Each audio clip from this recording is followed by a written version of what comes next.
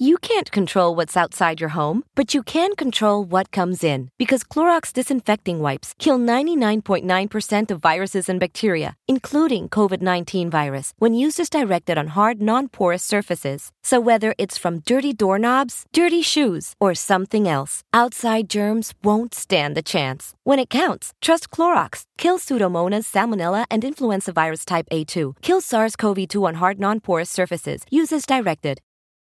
Check one. Blog Talk Radio. Here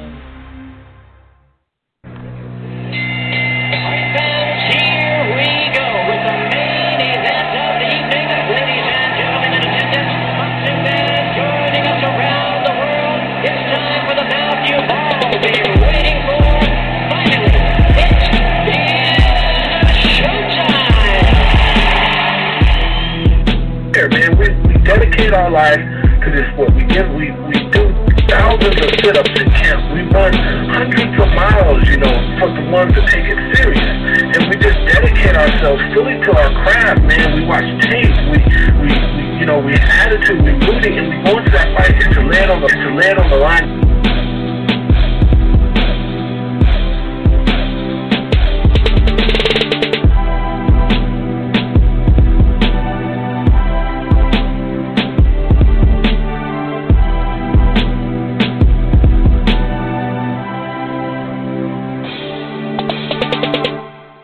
What up, boxing fans? This is the Rope-A-Dope Radio Podcast. I am your host, Chris Carlson. We are live on a Tuesday afternoon, per usual, really. I mean, that's basically what it's coming down to now. Hope everybody's having a good week. So far, so good on my side. Like I said, hopefully it's good on your side. We got a variety of things to discuss on the program today.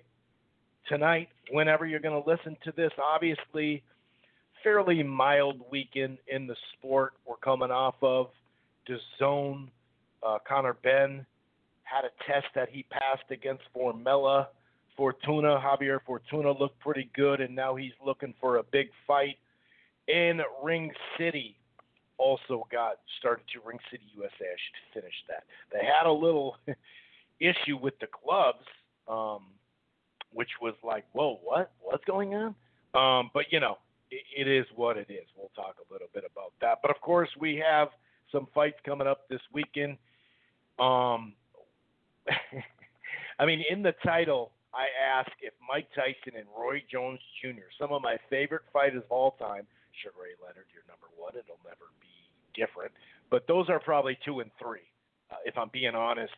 Because, when you're a little kid talking 4, 5, 6, 7 years old, and then when you're a teenager in your 20s, you have a love for certain fighters. And it's Sugar Ray Leonard first when I was a little kid, and then obviously Tyson came in and wrecked shit for a while, and then Roy Jones took over with the superior skill and pound for pound stuff. And my point is, I asked if is it real or fugazi.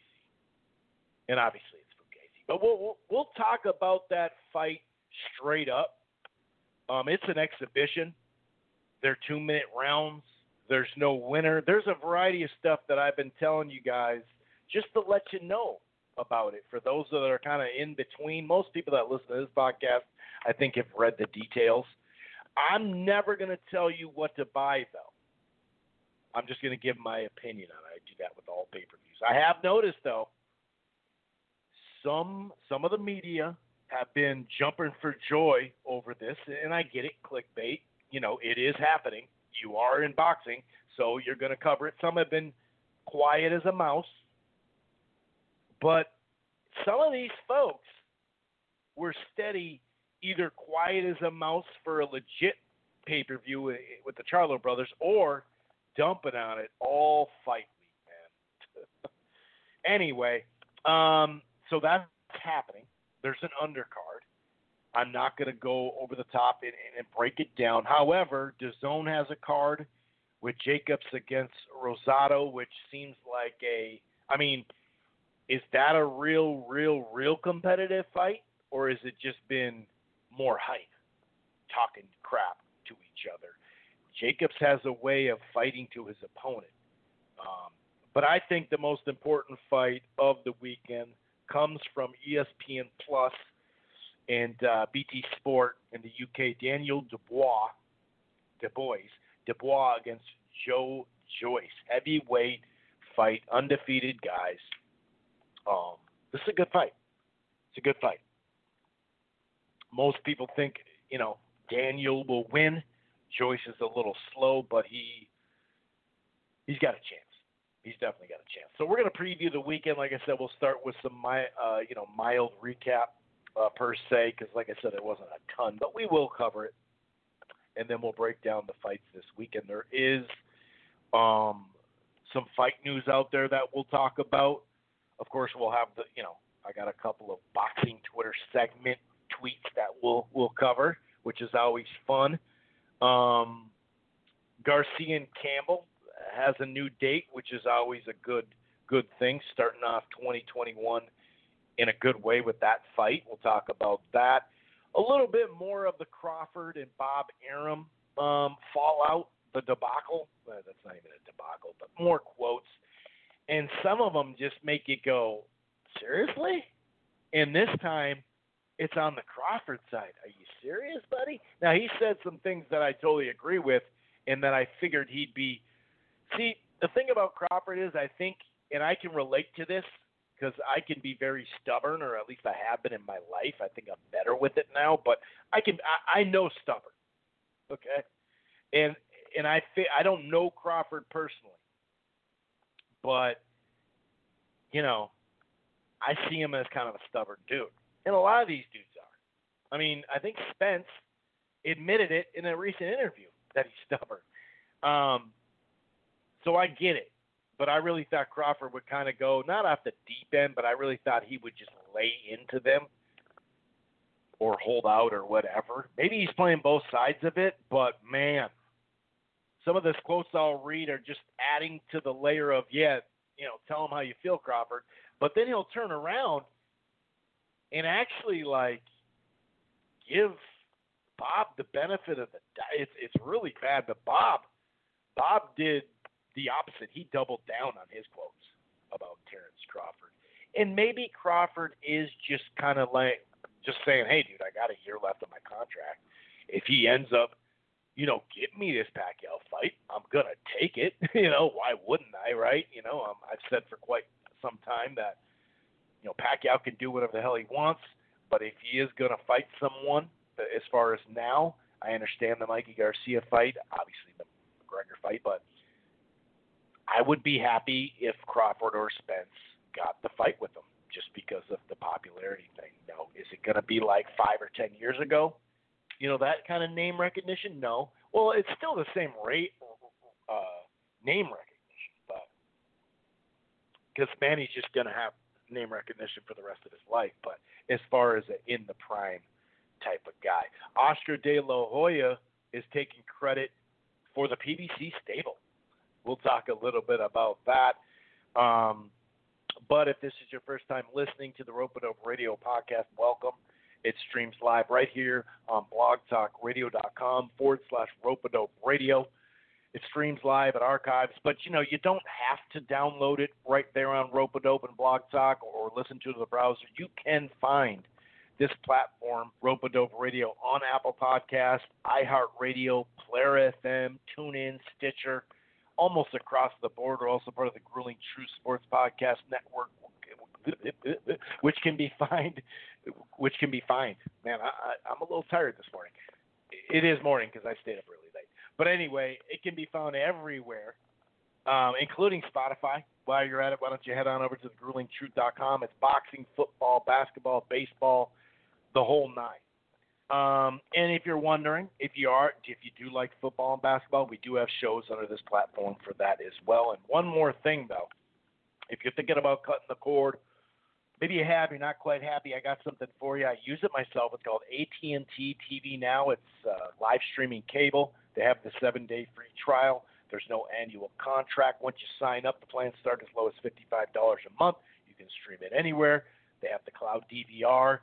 And right now, just for signing up, you get a 30-day free trial of HBO Max. Here's another layer. If you sign up for the Max package that already includes HBO Max plus a free month of Showtime, which is normally $11.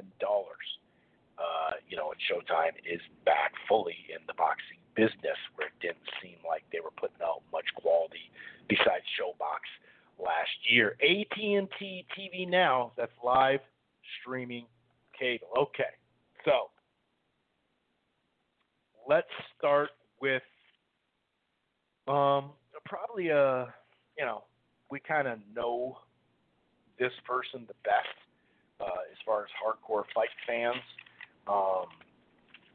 Javier Fortuna. So let's start with the FS1 card. Just in the main event, obviously, this was on the stay busy type thing. I mean, that's not Ripon Lozada, who has a bunch of fights and pulled off the upset over Verdejo a couple years back and whatnot. He's a good fighter. There's nothing wrong with this fight. But we kind of knew for Javier, because, he had a fight with Campbell, potentially. He had a fight, I believe, even with Haney, it was rumored, right? He had a fight lined up with Jorge Linares, and that fell through. So they wanted to get him in the freaking ring, and now they're actually petitioning, we'll go over that a little bit, to try to get a Haney fight, just because there's all sorts of rigmarole that happened to him. And so they stayed busy, and that's exactly what he did. He actually jumped on him almost from the start, hit him with a hard left hand, like a looping side of the head type shot, and it landed pretty hard. And then after that, he landed more left hands as well. It was 10-8 pretty early, more left hands. It's not that Lozado didn't land anything back, because he did in spots, but there was another knock. Oh, wait. Yeah, was it no, actually it was. I thought it was a knockdown live. I think it was ruled like a trip or a slip. But it was a combination, I think, to the body that I thought was a knockdown live when I was watching. But now that I think about it, I think I changed that. Both were kind of landed left hands in the fourth round. That was a close round. I guess that could have went either way maybe. There was a late left hand after the bell that Lozada landed. Fortuna started attacking the body even more with that left hand. And sixth round, he came out on a mission to get the stoppage. He, went back to the body attack, more left hooks, either head or body, overhand rights. And basically this left hand, snapped the head back of Lozado, and they called it from there. It was over. It was a done deal. So a good performance by Fortuna. I like watching Fortuna fight. He's pretty action-packed. He's been in some fights where, he got tagged. He tags them. It's a fun. He's a good fighter. He's an experienced fighter too. What is he? 36-2 now, in one draw, I believe, with 25 KOs. So, we'll see where it goes. If it leads him to a big fight rankings-wise, it should, if we're being honest. And I do like to be honest. No, I'm just kidding. I mean, I'm not kidding, but you know what I'm saying. But here it is, actually. This is from Boxing Scene. Yesterday, Team Fortuna sent requests to the WBC to order the Devin Haney fight. Sampson, who's his promoter, is submitting a formal request to the WBC for them to order negotiations to begin immediately for Fortuna to face Devin Haney. After fighting his way to the number one spot in the WBC ratings last November, Fortuna was supposed to fight Luke Campbell in April, when Haney was sidelined with that injury. But COVID helped him. What it says right here, gave adequate time to recover. So the WBC then reinstated Haney, blah, blah, blah, blah. But, and it actually says number one, it goes through that. Number two,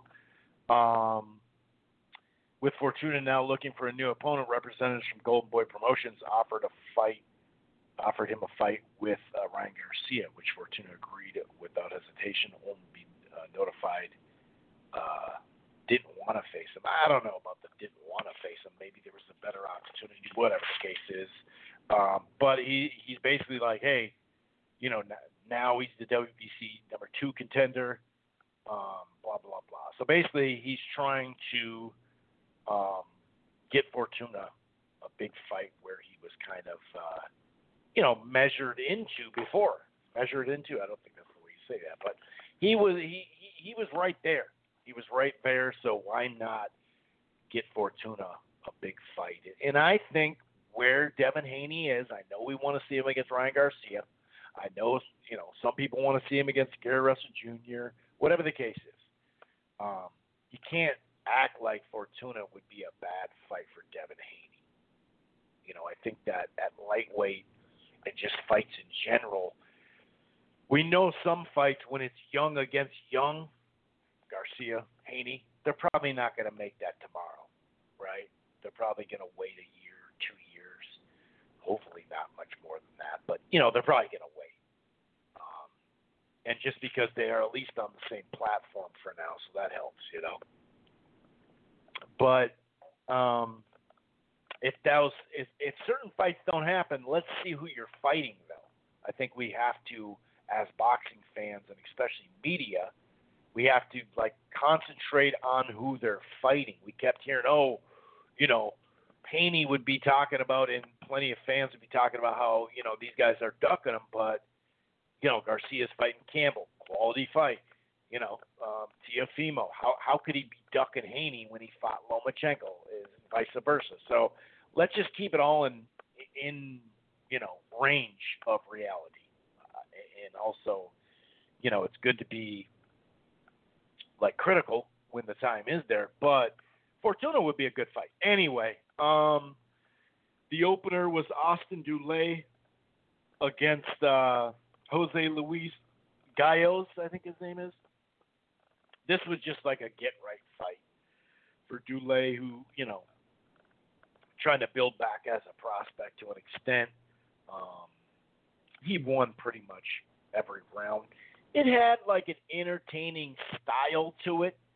Dulé outlanded him 170 to 99. They threw about the same amount of punches. But the first 5-6 rounds, it was all Dulé. He looked pretty good. He was jabbing to the head and body, which I liked, kind of sticking and moving, looking pretty sharp, I'd say. Quick little combinations, a few shots where he'd sit down, punches, and then kind of move.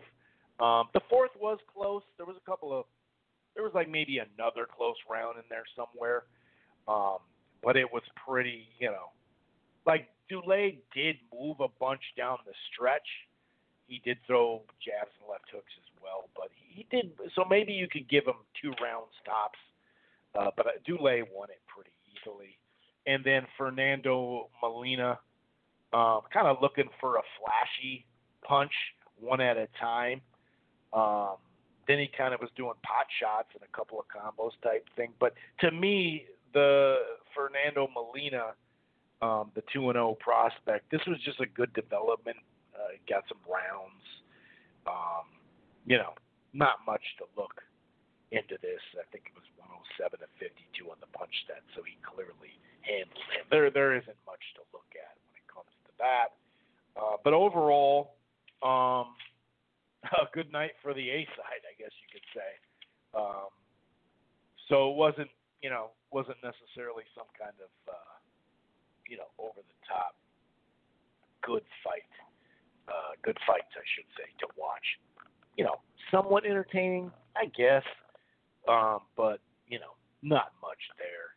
On the DAZN main event, Conor Benn in Formella. We saw Formella in August, late August against Porter. Didn't really win a round, and he didn't really win too many rounds in this one either. I had it 9-1 or 8-2. Scorecards had it really wide. But Ben looked pretty good. I thought he came out with a steady jab, and he was kind of mixing it up where he'd throw it, whether the speed of it or to the head or body. He did bloody up the nose off that jab. and land some good right hands behind it. And I thought he threw some solid shots in there. Early on especially. Formella had some moments, just not nearly enough with his jab and right hand.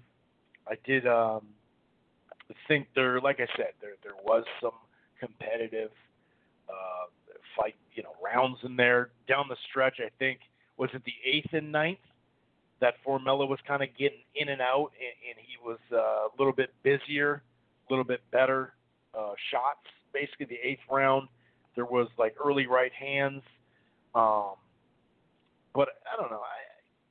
Formella landed some good shots on the inside to me in that 8th round. Some flush shots, but it was pretty one-sided. But with that said, Conor Benn looked good. He looked pretty good to me.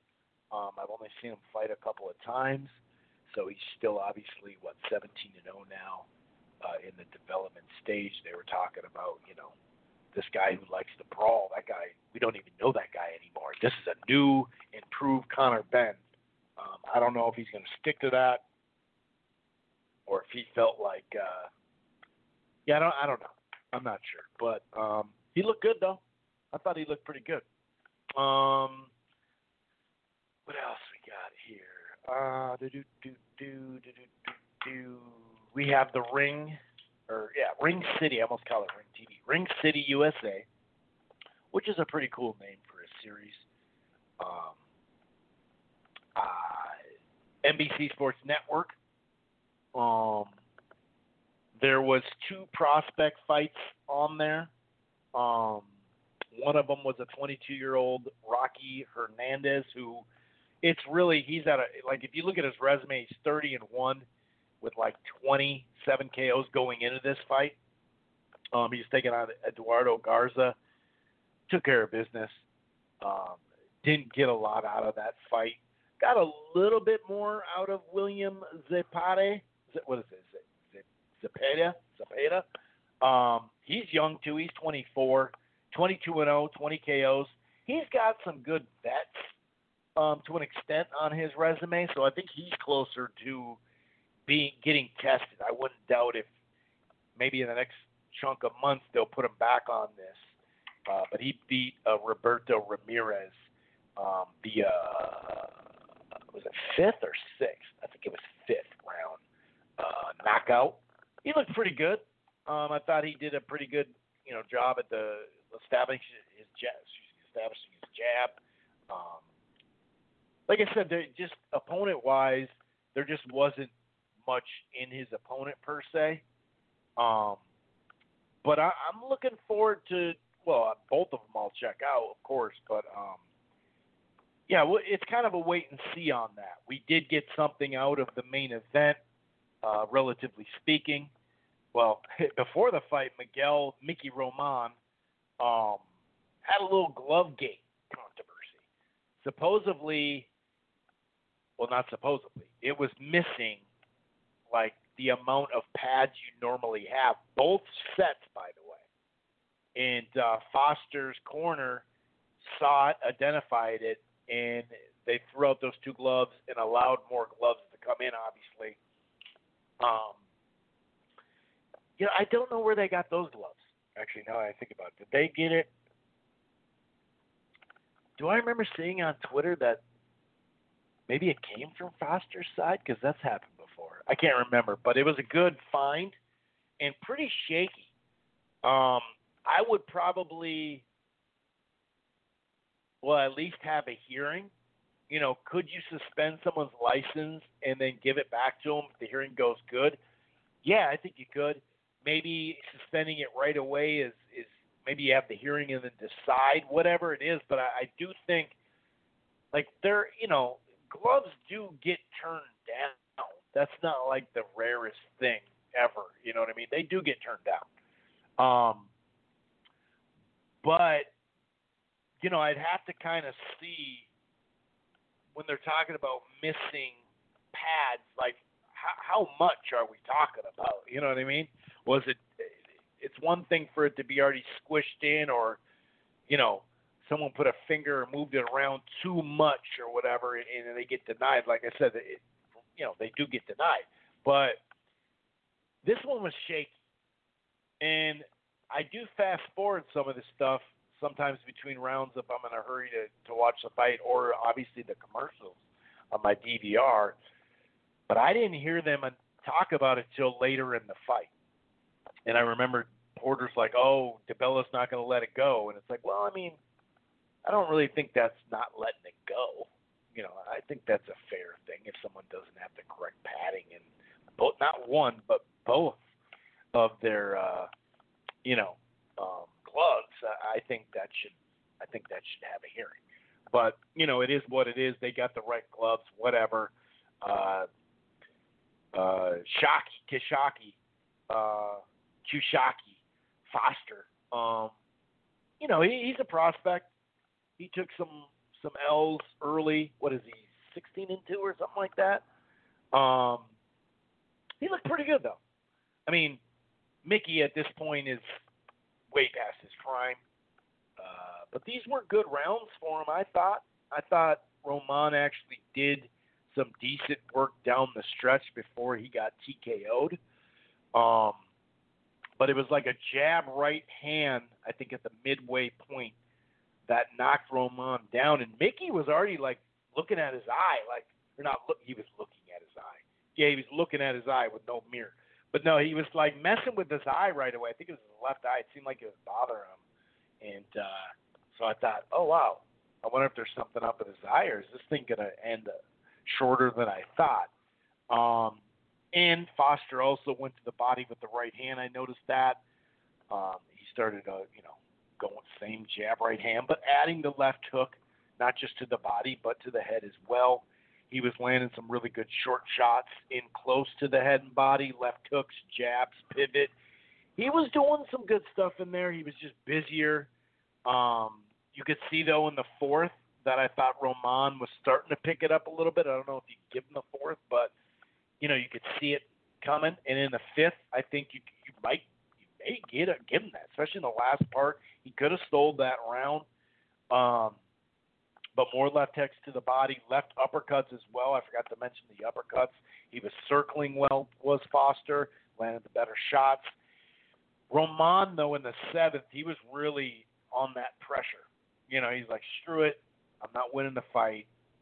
Maybe his eye was still messing with him, but he said, screw it. I'm bringing pressure, and I'm going to work that body. Pause. And, but that was about it. And you know what? Normally, I randomly recorded. I didn't realize I did this at the time, but I randomly recorded the replay. And they had a 2-hour slot, and then they went right to the replay. But usually, like on FS1 or once in a while on ESPN2 when they show replays, which I hope they continue to do like they've done lately. But FS1 and FS2 consistently has fights on throughout the week. And they usually edit it. So on the replay, they usually edit it so it fits in the two-hour slot. So the last, I think it was the 8th and some of the 9th. I mean, I ended up seeing the knockout, but they didn't edit the replay. So it just went long. So I missed, the last round and a half or something. It was a TKO 9th round by Foster. And so, Coppinger, I got to say, Coppinger threw Showbox under the bus to sit there and pump up this Ring City USA, and he is the official news guy for them or whatever. I think he put a post out. I say news guy. I think that's who's going to break the news for them because they made it sound like that with this tweet Coppinger did.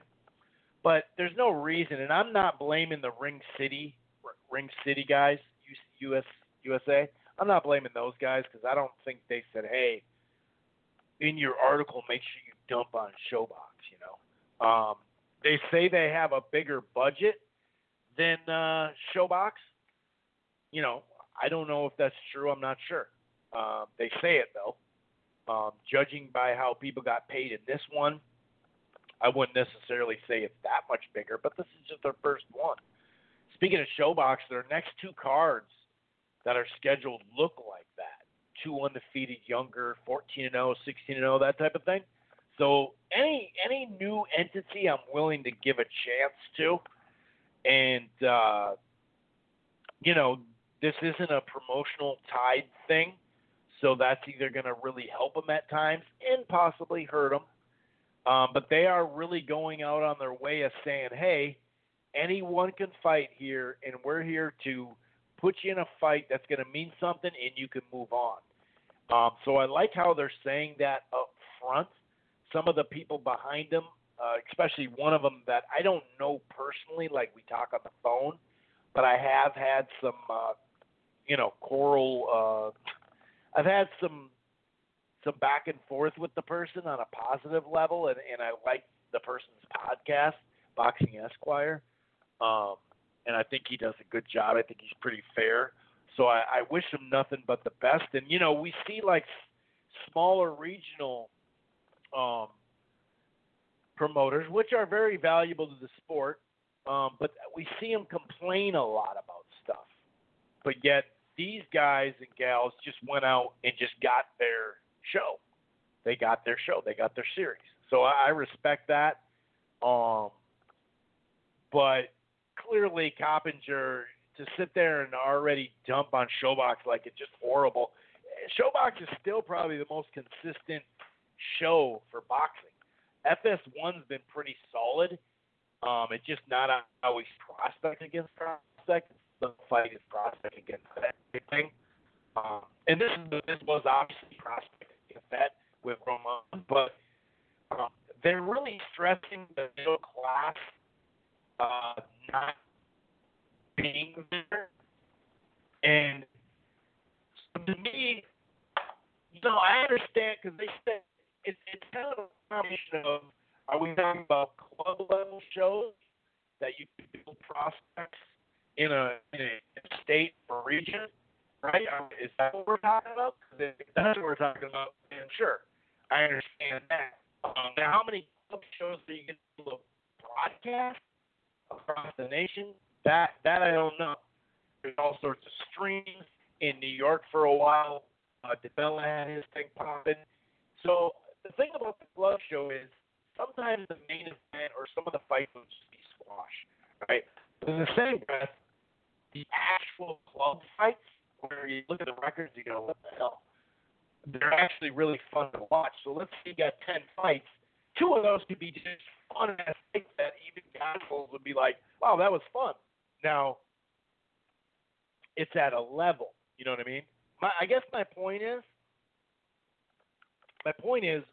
when you say the middle class, to me, middle class means mid-level fight. And if we're going to do like the economy, right, the top 0.1% or 0.01 or whatever, 0.1, or just 1%. Then you have the upper middle. Then you have the middle, which obviously in the last 50 years has shrunk. Then you have what they call the working class. Then you have poverty. Well, to me, the club shows are working class and poverty. They're not really middle income, is my point. So, nor is their pay. So, the mid-level fight, we have gotten more mid-level fights in the last 3 to 5 years than we had previous 3 to 5 years. The mid-level fight is getting pretty much full representation now, or more than it had. But I like the concept. I do like the concept. It sounds like they're going to have them once a month. Was it 12 or 11 next year? I can't remember. But I like the concept. I wonder how much they're going to bring people back, or if it is literally, hey, you do this, you can get to there. Whatever the case is, obviously ShowBox now.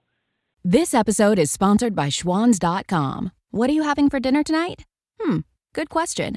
Schwann's Home Delivery has a solution for you. Stock up your freezer with high-quality frozen foods like premium meats and sides, delicious ready-made meals, ice cream, and more. No subscriptions, no memberships, just a friendly yellow truck that's been delivering food for almost 70 years. Listeners of this show get a special deal. Get 20% off your first order with code YUM20. Check out schwans.com/YUM for details. Whether you have your own bathroom or you share one with your family, a little extra help keeping the bathroom sink, counter, and mirror clean goes a long way. And Viva paper towels are for the long haul.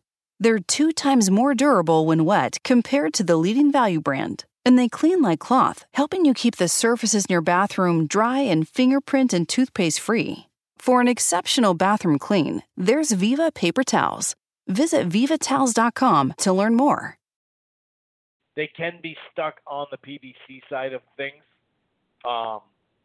Or, Top Rank has so many dates, they're not going to put anybody on Showbox. Not like they made a habit of it, but there are some other promoters that aren't able to get on Showbox, that type of thing. So I like it.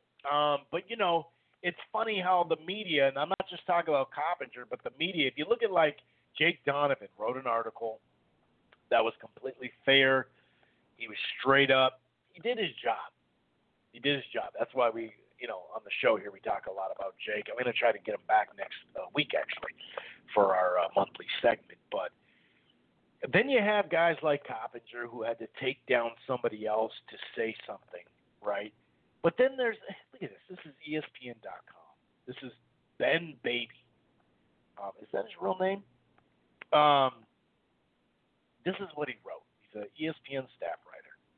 This is what he wrote about the last week's card. The most important thing that happens in boxing in 2020 might be what occurs inside the Wild Card Boxing Club in Hollywood, California on Thursday night. Talking about the Ring City new venture for NBC Sports Network. And they're, we talked about this last time, actually, Jake, speaking of Jake. The last time Jake came out here, we talked about how there is too much boxing. We know there's too much boxing. Hardcores, we love it. It's always on, great. But in the end, there is too much. So now we're going to add 12 more shows a year, whatever. It is what it is. But I do like where they're going with the idea. And like I said, if you look at the next two, shows on paper that kind of look like the Showbox thing, what they're going for. And I wish them well. But the most important thing that happens in boxing in 2020 might be this. I mean, come on, dude. Give me a effing break, dude. Are you serious? I mean, come on, dude. Are we really going to do all that? Like, come on. Anyway, not much in their first show, but it's their first show, right? And we've seen not much plenty of times before. Here, that article goes on to say the concept is pretty simple. Competitive matchmaking on a budget that isn't driven by promoter agenda, offering unheralded fighters a platform. But the implications of what the upstart outfit is trying to do so far is more complex. So, anyway, I just think that's so that would be the most important thing that happened. It's not even a might. Come on, dude. There's a lot of different issues in boxing. It is what it is. Anyway, we will be talking a little bit about the upcoming fights this weekend. Daniel Dubois and Joyce are fighting on ESPN Plus here in the States. And, of course, BT Sport. I think it's straight up, right? It's not pay-per-view? Is that correct? Well, that's a good deal for UK fight fans. And that's basically like having a Showtime or ESPN. Like, you do have to pay for it, but you're already paying for it. It's not a pay-per-view, right? So that's cool. I like that fight. I do favor Dubois, but we'll get into it in just a short little bit. Daniel Jacobs and Gabe Rosado have been going at it for quite some time. We'll see if that actually plays out in the ring. Gabe, his skin is not the toughest. He's a tough dude. I'm not messing with him, but his skin it's hard for him to hold up, is my point, without cutting and bleeding and all that. But Daniel Jacobs, as I mentioned earlier, he fights the levels normally. He really does. And so could this be I think stylistically, I do think, and it's not because they're beefing, I think stylistically this could be a fun fight to watch. I really do.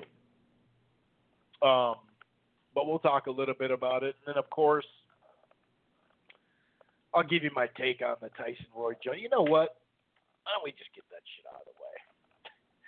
So I have the title of the show, part of the title of the show, is Mike Tyson, Roy Jones Jr., a real fight or Fugazi? Is it fake? For those who don't know what that means.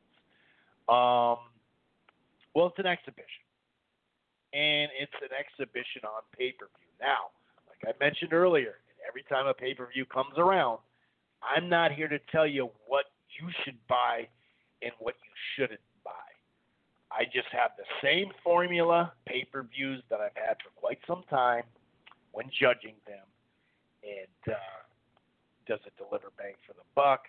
Is it a competitive main event? Is there something that we can sink our teeth into on the undercard? Yada, yada, yada. Oops. But I did notice, we know it was only a couple of days, I think, after the Showtime announcement back in the summer of their schedule when this fight got announced too. And, Kevin Iole, several people, but Iole especially, he didn't even tweet for like 5 or 6 days. Someone was tweeting about that, Kevin still hasn't even still tweeted about the schedule at all, basically. And I went back to his Twitter account, and it had been 6 days or something. But yet he had 8 tweets for the Jones, And I remember he said something like, well, looks like because he just assumed that Loma and Lopez was going to be pay-per-view because that's what it originally was.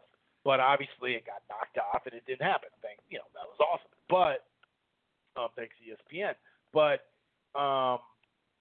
his only statement was, well, looks like there's going to be 2 pay-per-views in October. You better fucking make them good, But yet he's doing it, and I'm not saying you can promote both. I'm talking about it on the show, aren't I? I am. Doesn't mean I'm telling you, hey, I'm pumping it up, but still talking about it, right? But to sit here and you can go on the radio. People are going to invite you on the radio before they're going to invite you for the Charlo Brothers. I get that. It has nothing to do with that. But if you're going to sit there and apply pressure to pay-per-views for the last couple of years, especially the PBC ones, and that's just true. People were dogging Thurman and, in freaking Pacquiao, for Christ's sakes. Their undercards have been good. Better than what we had before they started doing pay-per-views. Now, I'm not saying Don King. I'm saying, the last 10 years or whatever. But I'm just going to tell you about the fight. It's an exhibition. I already told you originally some of the quotes that came from the commission. Let's not fool anybody. Let's tell, we're not going to scam someone, I know some boxing writers that were saying, buyer beware on Thurman and Pacquiao. Buyer beware. Because they didn't want someone to come back on their Twitter feed and be like, oh, that was a bull, Thurman just ran. Because that was what the person was saying. Oh, Thurman's just going to run or whatever. But then I don't see a buyer beware this week. Like I said, I've seen people either supporting it. That's cool. You can support it, whatever. It's not cool, but it is what it is. Your media. I get it. Clicks are clicks. Like I said, I'm talking about it. But or others are quiet. But like I said, they were dumping on the Charlo pay-per-view, and value-wise, that was a damn good pay-per-view. But they're not going to announce that in the area where they're having it. I was going to say it's not like a big audience or something, but they're not going to announce over the loudspeaker, which that's kind of a funny way to say it, but whatever, the winner. They don't have official commission judges that have cards that are scoring it. They have the WBC has appointed 3 celebrity judges, and they are not allowed to do the 10-9 scoring system. It just basically they announce who they think won. No official judges. Foster clarified this. They're going to have those guests remotely. Nothing official. It's basically there's no cumulative score. It's just straight up, I think he won. That's a very entertainment-centered thing. It's about entertainment, not about competition. They have some kind of, fake WBC belt that they're trying to pass off as something. But remember, it's an exhibition. It's 8 rounds, 2-minute round. They're saying that there's no knockouts allowed. And that's something that the commission said earlier, that if someone's getting feisty, they literally are going to break it up and say stop. And both of them know that. And Tyson said he's going to, give his to charity. Is that a straight-up charity that he's going to keep doing these fights for and build, or is that a tax purpose? I don't know.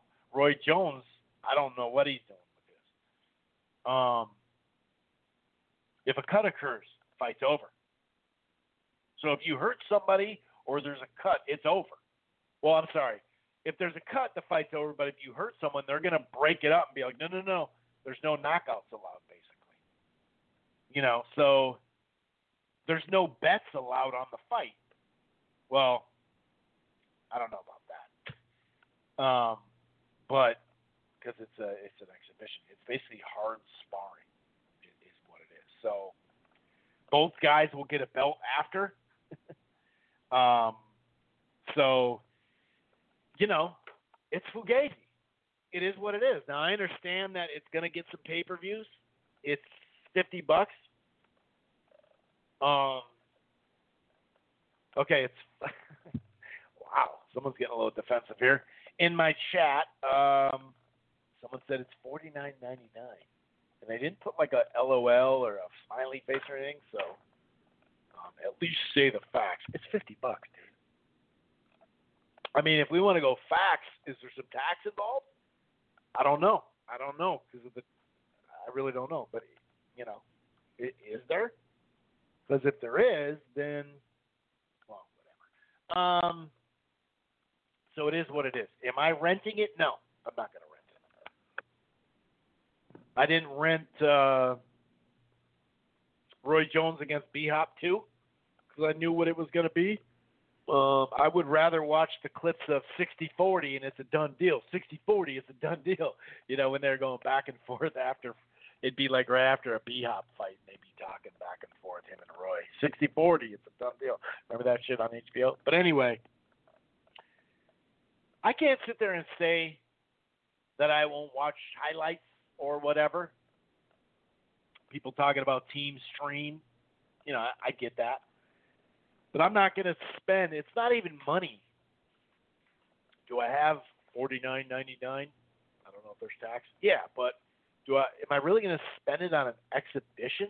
It's just funny, like I said, to see some of these media members, especially like the better named ones that have a bigger platform or whatever, to sit there and with this type of, I almost want to call it behavior, because then they'll turn around and shit on quality pay-per-views, but then they're either quiet as a little church mouse or they're up there trying to get hits with it. And I get it. Like I said, I get the hits thing, but yeah, no, I'm not doing it. I'm not going to do it. Sorry.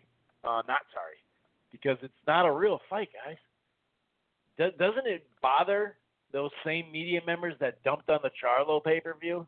Doesn't it bother them that this is not a real fight? But yet they're asking for $50, not $5 or $10 on an app, $50 or $49.99, like old boy said in the chat. So, I'm good. I'm good on that. Thank you though. I do appreciate the offer, but I'm good. I don't want that. That's not to say that I won't have a recap segment next week. I'm being honest. Maybe it turns out to be a fun fight. the nostalgia, all that. I get all that. You know what I mean? I get all that. Yeah. Vinny Paz, Christy Martin, and Chad Dawson are actually, I think, the celebrity guests there. Oh, and they have VADA. I don't know when it started, but they do have VADA through the clean boxing program, but marijuana will not be involved. That's probably the funniest thing I like. So yeah, Badu Jack fights on there. Vidal Riley fights on there, and then Jake Paul and Nate Robinson. I gotta admit, if you're gonna just look at it from a fight like this, I have more interest in that than I have this, and I don't have any interest in that. But I'm just saying, okay.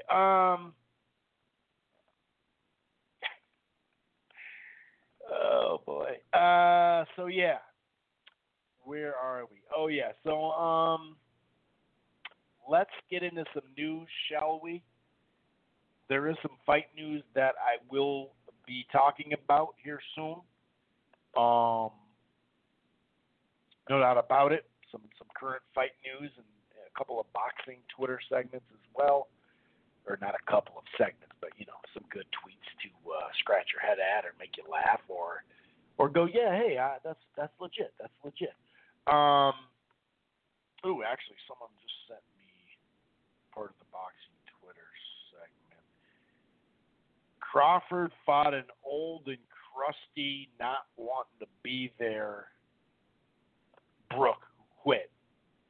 He has no good names on his resume. When Postol and Horn's your best fight, you're bullshit. You can't be pound for pound. Well, I mean, you talking about pound for pound like number one or just pound for pound? I'll say this. Like I said last week, you can say whatever you want about Kell Brook. He won the first 2 rounds cleanly. Third round was closer. I think Crawford won it, but it was close. And then, yeah, we understand he didn't fight back. Are you ready to give your employees and customers smooth, secure digital experiences? Then you need Ping Identity. As an identity security pioneer, Ping champions your unique identity so your employees can be productive rock stars and your customers can engage with your brand wherever and however they want with lovable digital experiences. I'm the Chief Identity Champion and I'm here to help. Visit pingidentity.com today. Haverty's Furniture is here to help you get your home all set for the new year so you can set the stage with more style, set the bar more beautifully, and set a more show-stopping table. Let's set some time aside to settle in on a new sofa together because being at home shouldn't mean having to settle for less. And Haverty's Furniture can help you start the new year off right at their holiday savings event so you can create the perfect setting. And right now, everything's on sale store-wide. When he normally had in the past, whatever. But Crawford took care of business. You brought up Postol. Well, go look at the fight. Go watch Terrence Crawford and Victor Postol. Then go watch Victor Postol against Jose Ramirez. Then go watch Victor Postol against Josh Taylor. You tell me who had the best performance in that. Not which fight you liked better to watch, or which fight was more two-way. Who performed better? Crawford did. He won. He lost the first round, then won the rest, right? Basically. Maybe he lost. Maybe he was 10-2. So I get it. I get what you're saying. I don't have him as the number one pound-for-pound guy. I think that's like an eye test there, which that's cool if people think it's the eye test. And I can understand the people that think, well, Canelo cheated. Okay, that's cool too. I get it. Canelo's eye test and resume, but he did cheat. Now, his layer of cheating compared to some others, that's an argument. But that tweet's, that's just garbage. Sorry. Not sorry. Okay, so where was I? Oh, yeah. So we're going to catch up a little bit with this Crawford-Bob Arum stuff. They had some quotes that, last week, Bob really said, yeah, I'm laying it on the line here. You know, he really let it out. And, you know, this week he doubled down. He's like, I don't understand, you know, what did I say wrong, basically? This is from Dan Raphael yesterday on BoxingScene.com. Arum stands by Crawford's comments, disinterested in promoting his fights. I don't give a shit. I don't care because what the Crawford camp did was reprehensible. The lawyer sent a letter to us. Okay, that's fine. That's what lawyers do. But you don't release it to the press. Oh, there's the shit part. All of this should have been behind closed doors, like what men do. Oh yeah, because he's always behind closed doors, right? I'm not gonna take this shit. I'm just not going to do it because the truth is I've lost money with this guy, and that may be the truth. But remember, Mr. Bob Arum, you signed him too. He signed the contract. There's some blame there, knowing that Crawford's probably not going to get the biggest fights. But then there's also blame there. So he doubled down. And this is what he said. It'll be another hit on my net worth. I'm being serious. I turned the whole project of Crawford over to his stepson, Todd Dubois. I washed my hands of it. I'm too emotional about it. Then there was this last kerfuffle with the Brook fight when he didn't sign the contract, so we couldn't promote Lomachenko Lopez on the telecast. I have long since departed working with Crawford. He's talking about how, it took a while for him to sign it. Arum said that was after Top Rank. Crawford agreed to terms on Brook fight. Crawford had the contract for 2 weeks but declined to sign the paperwork. Arum wanted to so they could launch the promotion in a major way to basically start that night because they had a big audience with Lomachenko and Lopez. We keep telling them to sign the fucking contract because what they were up to was to start promoting it. Because what they were not have signed contract and start renegotiating it. Okay, that sounds a little weird, but I understand what he's saying. I want a signed contract. They had it for 2 weeks. If it was up to me, I couldn't handle it. I'm too old to handle it. I've taken it off my agenda, whatever Todd wants to do. So he's saying, screw it. So he doubled down. That's what he said. And he thinks right now, without the bars and the restaurants and the closed circuit and stuff like that those fights, with that fight couldn't be made anyway. And without the gate, like a Spence Crawford or whatever. And now he's going on this.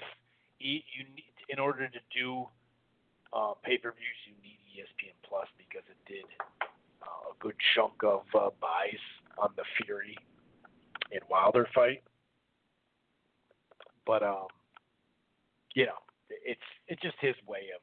But here, we heard a variety of stuff from Terrence. Basically saying, hey, if you don't want to, if you don't think I can do it, then leave me alone. You know what I mean? Basically, that's basically if you don't think if I'm losing money on you, then here's a good. Actually, I'll read that later. But he's like, yeah, it pissed me off. This was on Sirius XM Boxing. Terrence Crawford. He said it pissed me off because I'm one of the most loyal people. For him to say some foolish shit like that, it makes me look at him totally different way. Release me now, and you don't have to lose, money on me no more. So he was really pretty stern on that. Like, all right, dude. Well, if I'm not making money for you, then just release me. Then I could be a free agent. And that's kind of what I thought. He would say, and be, like I talked about earlier, stubborn, like be stubborn about it, which actually I don't think that part is being stubborn. I just think that once you cross him, I thought he was stubborn enough to not be like, I'm done. We're done then. But maybe, there are some other quotes that kind of make me scratch my head. And you start to look at, there's loyalty. There's loyalty. And then there's just like, dude, you're just going to let him disrespect you? So it's kind of a combo. And also, well, here, I'll just read the quotes. This is from Friday, onboxingscene.com. We'll get the top-ranked feud figured out. I can't bash Bob because I know he tried everything. I can't bash Bob. He also said that on that same Sirius XM. I can't bash Bob Arum and Top Rank. I cannot do that. They gave me the opportunity to accomplish everything in my career. I know deep down in my heart that Bob is a really good dude, and he really did try everything possible in his will to get the fights I was asking for. I don't know what made him come out and say all the negative stuff he said about me. I have a lot of things going through my head right now. I don't really like to talk about it because I'm not the kind of person to put business in the street. If I ever had a problem with Bob Arum or Top Rank, I always went to them. Crawford said, Arum doesn't promote me like he promotes everybody else. Ain't nobody in the stable doing numbers like me. I'm doing nobody, not even your prima donnas. You're getting so much more, basically, promotion. Motherfucker ain't doing nothing compared to me. I always felt like I was set up from the jump so they didn't have to pay me the money that I deserved. I always felt like I was set up from the jump so they didn't have to pay the money that I deserved. He's talking about money. I used to take pay cuts because I didn't care about the money. I knew where I was going. Now he's going to pay me more for a minimum every single time that I fight because I deserve it. You're going to pay me what I'm worth. Top Rank is a company I am with right now, but who knows what the future may hold. Trial, tribulation, blah, blah, blah. So to me, in there, he's saying how he's getting screwed, but he knows deep down he tried everything. So you think you're getting, out promoted on your own, platform, like they're giving more attention to Lomachenko and Teofimo or whatever, right? That's what he says. And I'll say this, 3 separate times they put Crawford in a good spot with a really nice lead-in. 3 separate times. So, and that's in about 2 years, 3 years or something like that. Yeah, because since 2017, right? That's when this deal started. So, could they have done better? Yes. Did they put him in some really good spots? Yeah. So my thing is when he says, Bob did everything he could do, he didn't offer Porter a fight. He didn't even try to negotiate with Thurman. Not like I think that fight was 100% realistic at the time, but he didn't even negotiate it. And when he offered Danny, it's coming off a loss to Porter. So he offered Danny, but they just sent it to Angel. They didn't even send it to Al Heyman. So that's a press run, like I said. So he didn't do everything to get the fights he could. Now maybe this Pacquiao fight, maybe that part of it's real and all that, but that they actually did have the fight in place and all that. And maybe that's why he's saying, we'll get this figured out, kind of playing both sides of it. Like, well, we'll get it figured out because, hey, if he does end up getting that fight with Pacquiao, then I'm still signing with him. And he probably doesn't want to sit around for a year either. He probably wants to pick up some more money. But it is what it is. So that kind of makes me scratch my head unless it's strategic, which I'm not sure if it is or not. But, yeah, to me it's a little funky. It's kind of like, well, which one is it, dude? Which one is it? It's kind of all over the place on that for me because it's like you just got done saying if I don't do this, I don't do that. Well, I don't know. He didn't really go out and try to talks about other fighters. He's even saying himself the Spence fight can't happen right because of the lack of gate in bars and restaurants. So, but he did get mad. Arum did say, you shouldn't have leaked it or whatever. Well, this is what his manager and trainer, Crawford, was saying. He said that his side didn't leak it. The statement claiming that members of Terrence Crawford, specifically Todd Kinney and I, released documents and contract details to the media are false. Bob and his team need to look in-house for those leaks.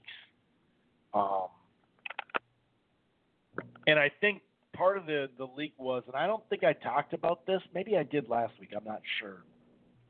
But part of it was if certain fights didn't get made, he would get a bonus. And this is what Bomac was talking about. Arum informed Boxing Scene that he believes Bomac leaked details of Crawford's contract to The Athletic for a story posted to the website. This was November 13th, the day before Crawford broke out. The 88-year-old promoter was especially bothered by the revelation that he had promised to pay Crawford $1 million more on top of his, minimum if Top Rank didn't make an offer in 2020 to Spence for a welterweight title unification fight. So that's the part he didn't like. I guess that was a big part of it. So I don't know. I'm not sure exactly who leaked what or whatever. You know what I mean? I have no clue. But that was smart by Crawford. Either way, you were either going to get the fight or get some more money. So I give him credit for that. That was strategic. It is what it is. And Spence was asked the question during his press conference. Or no, I'm sorry. Well, he was that too. But I think this is on the Coppinger and Pug podcast. They brought it to him. They basically put the 60-40 thing, out there on the table. Like, hey, do you think you should get more like 60-40 or whatever? I don't know if they said 60-40, but, the lion's share, the more money than 50-50. And he did, Spence did say, yeah, I do believe that, I should get 60-40 or something.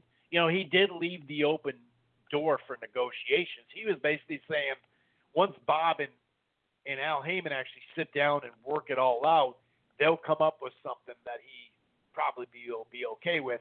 But he did say he should get more money. The 60-40 thing, like I said, I don't know if he said it and then said 60-40 or something, which could be 55-45, whatever. Some people are already saying, well, why don't you, give, 40-40 or the 20% to the winner and stuff like that. But you never leave it in the hands of the judges for money, Now, maybe for the rematch, someone can get it, a higher thing or whatever. But clearly, I know people don't like to talk about this, or it's like a dirty word sometimes to say, oh, I don't care and you don't care. We don't care, like, who's the A side. And I think that's a fair statement. But the business does. And if Bob Arum was in the power play, he would do that. I mean, Christ, he was saying Pacquiao was the A side by a mile back when he was going to fight Floyd originally, like, 2010, 2011. So, which he wasn't the A side clearly at that time. So, I don't know. I've documented it numerous times. On both sides. Spence, because remember Spence a couple of years back was all lidded up. He was all litty at that press conference. He was talking about Progrerius and all that when he was talking about Regis Prograis. And he said, if you want the fight, you can come to Showtime on the A side, all that. And he is the A side, by the way. It's pretty obvious. But Crawford has always said, I don't need them. They need me. I'm already in the Hall of Fame. I don't need the fight at all. Period. He doesn't care about it anymore. And I can understand, the mentality of it's either going to happen or not, Of course, you can let your contract run out and go make it happen, but sometimes he's been lit going, I remember there was this one interview that I played that it was right before a fight. Not his fight, but just as a spectator. And he was pretty drunk, and he was saying he's the A side. But his A side is based off accomplishments at weight classes. And so he says, I have more belts, I have more accomplishes. What has he done? All that good stuff. But this is from a chunk of days ago. Legacy CRM platforms have made you compromise for far too long. With HubSpot's CRM platform, you don't have to choose between enterprise tools that are powerful or easy to use. It gives you both, so your marketing, sales, and service teams can align with ease, accelerate sales, and anticipate every customer need. Finally, there's a CRM platform that helps you run better so you can grow better, without complexity ever getting in the way. Learn more at HubSpot.com.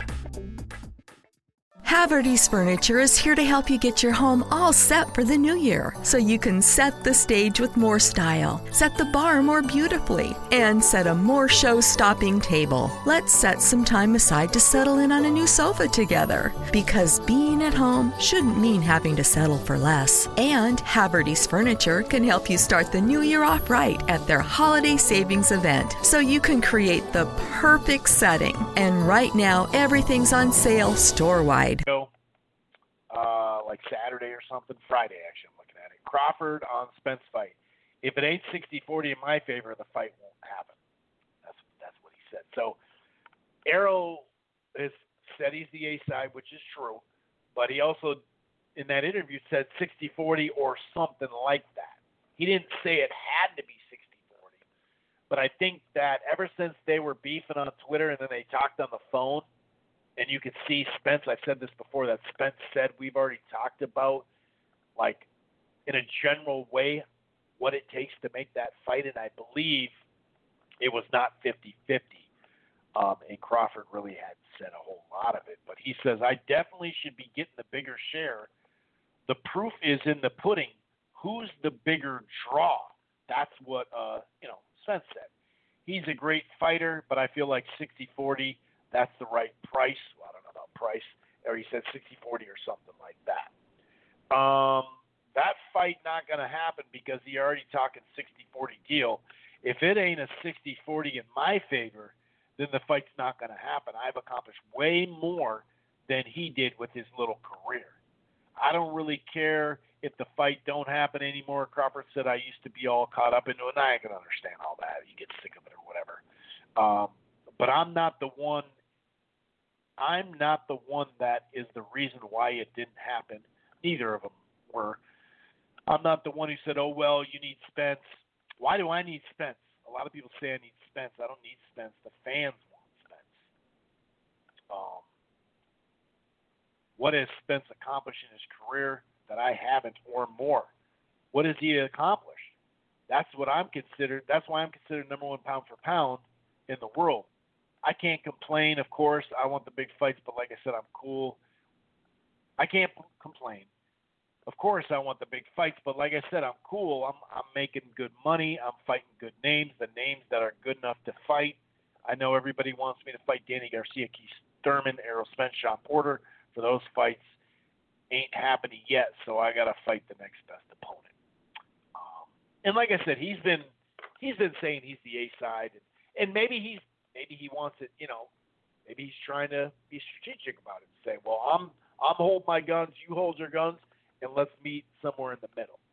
Maybe that's it, 50-50. But that's what I'm talking about. Both Spence and Crawford can be, stubborn. And I know Spence in a recent interview admitted it. But, if he's really going to stick to that, the 60-40 Crawford, he doesn't really have a foot to stand on, unfortunately. Oscar De La Hoya. De La Hoya is taking credit for the PBC stable in general.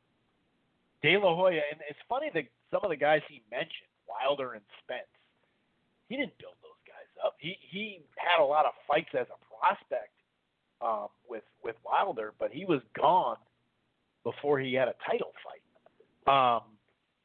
De La Hoya on Wilder, Spence, and other PBC fighters, I built them. So this is what he's saying. he also believes he deserves credit for having built the careers of, the premier boxing guys. Oops. Sorry. So he says he built Wilder, Errol Spence, the Charlo twins, Leo Santa Cruz, just to name a few. The claim, however, might be hard to swallow depending on the operative word. I built them. This is what he said on a recent episode of the Third Knockdown Rule. This is on Boxing Scene as well. Let's see. He says, on the other side of the street, you have a bunch of fighters that just don't want to fight, and it's not because of them, it's because of who is controlling the ship there. The PBC group has their own agenda. I don't know what the agenda is because they keep losing money, literally. A perfect example is Leo Santa Cruz and Gervonta, and before that they lost money somewhere else and somewhere else. I don't know how long they can keep it up. It's hurting the sport. We can make so many good fights together, and we've done that together with Fox and ESPN working together. We should do that more often. He said we've done that together. I think he was talking about Bob on that one. Bob loves making fights. Yeah, he's in control of them. He basically says we've worked with every single promoter, and the only issue that we had is PBC for some reason. I don't dislike them, but what he's saying is Leo Santa Cruz, Danny Garcia, what's going on is happening. PBC they're relying on champions they have now, but what happens when the champions get old and they retire, they don't have the next wave because they don't know how to build. So that's maybe a ship that sails away. They tried to be great, but they just couldn't. Well,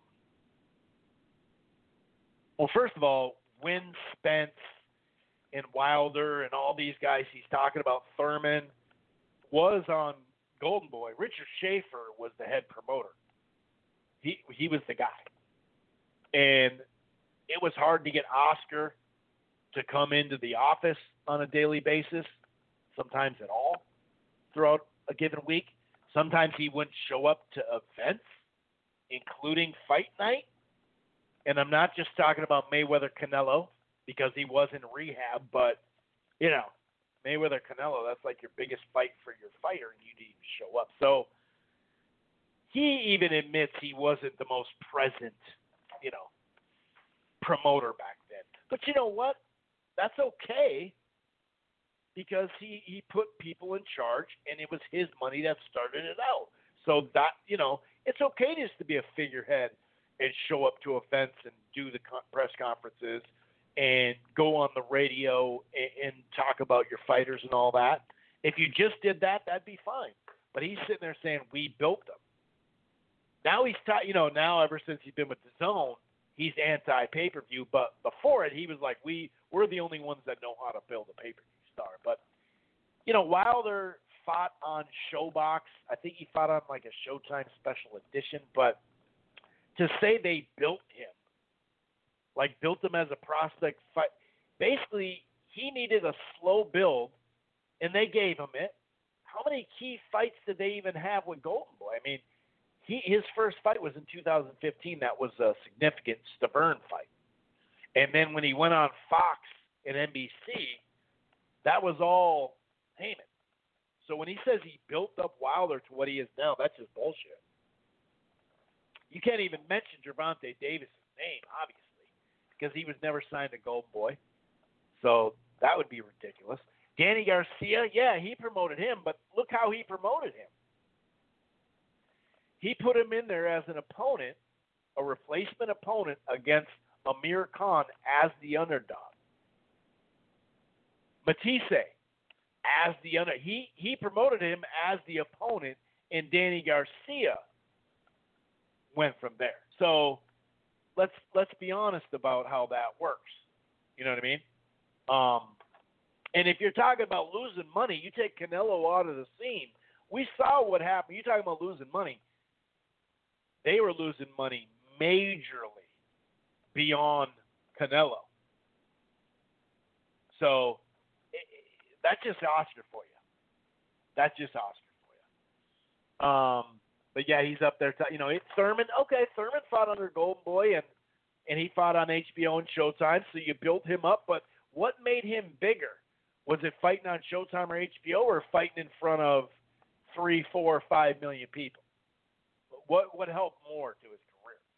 Both of them helped, but so it's just like he's trying to take credit when he barely even promoted. Now that's his, that was his stable and all that. And by the way, he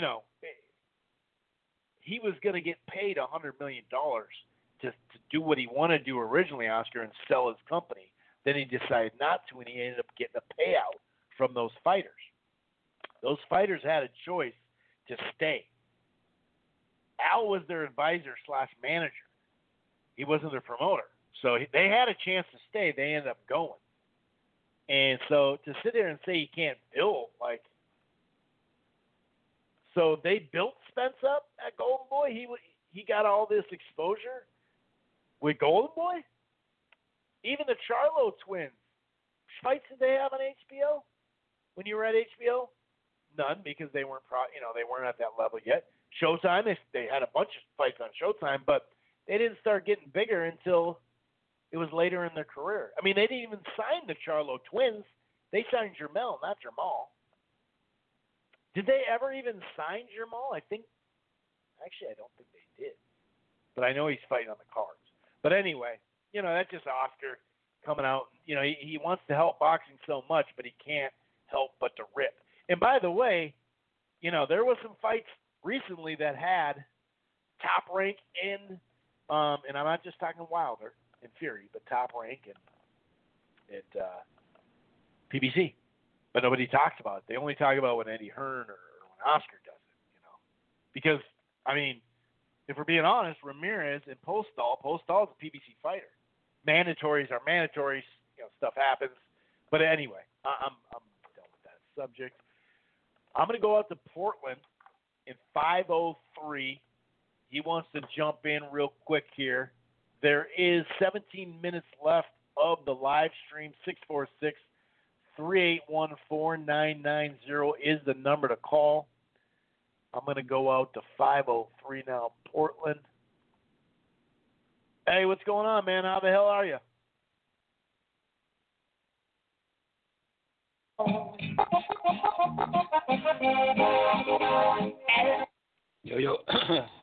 Yo, what up, Chris? What's going down? Hey, what up? Hey, my bad. Nah, just chilling, man. How you doing, brother? I'm doing good. I'm over here, beautiful Oregon, doing my thing. Just sorry. I'm sorry I'm a little winded. I'm just working out, but let me comment through the weekend. Fortuna looked good. I thought, he was going for the KO and he got it. He got a pretty, decent stoppage. I thought he kind of could continue, but whatever. I don't know. He looked good though. So I'm hoping he could get a fight with Devin Haney next. That would be a sick fight for Fortuna. That's what I would want for next. Because obviously, there's so many things that are going to be in front of Haney versus Lopez. I don't see that happening next year at all. But that's what I would want for Haney next. Fortuna. I say they make it or remake. What's the original one? What's his name? Venezuelan guy. I forget his name. Linares. Whatever. Linares for Haney. Yeah. And that's what I would want next for him. But as far as that, that's what it is. But Fortuna did look good and everything. Let me comment. It's nice that Canelo got a pretty good fight for December. I think it's decent. I think I like it. It's a new name. The guy is pretty big, man, compared to Canelo. So this is kind of, I don't know, to me, it's a dangerous fight. You know what I mean? So, but man, it's gonna be dope. It's at the Aladome, right? That's where it's gonna be. It's gonna be fans. It's gonna be live, man. Mexico is gonna be there, man. That's freaking pretty much Mexico. They're in Texas, so that's gonna be lit, man. For anybody that's gonna be lucky enough to see that fight, man, whatever happens, it's gonna be a dope fight, man. So, but obviously, casual fans don't like it. They wanted something else. But obviously that's not happening. But this is still a great fight, man. To me, it's like, holy shit, man. Good fight. This is good. This is a great fight, man. Really good fight, man. It's it's coming. It's like a month away. You know what I mean? So it's like close. Considering the time frame, it's a very good fight, I think. Oh yeah, man. And it's kind of weird back into zone. I thought it was going to be on another network, but it's all good. I just gotta re-up my my subscription when that happens. But because I don't have that shit right now. You know what I mean? There's nothing for me to enticing for me to get it right now. But yeah, as far as that, what Jacobs is with his weekend on with Rosario, right? And Rosado. Yep. And you know me, man, I'm pulling for Rosado. I want the upset. But hopefully, it's gonna be. I don't know. I think that's a pretty decent fight. It's pretty good. It's a stay busy fight. Obviously, Rosado's gonna bring it. He's a great fighter. He's a dude. If you've seen his fights, man, he brings it, man. So he's like, you're gonna enjoy this fight. For any casual fans out there listening, I think this is a definitely must watch for them. And also too, what do we got? Freaking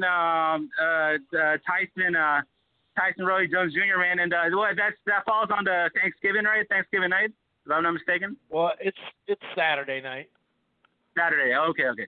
Then I missed. I heard wrong there. All right, then, but that, to me, man, like I say it's okay. I liked it before. Like I was hoping it was out of the States, Mexico or Saudi Arabia, just for reasons of what's happening now. I believe just.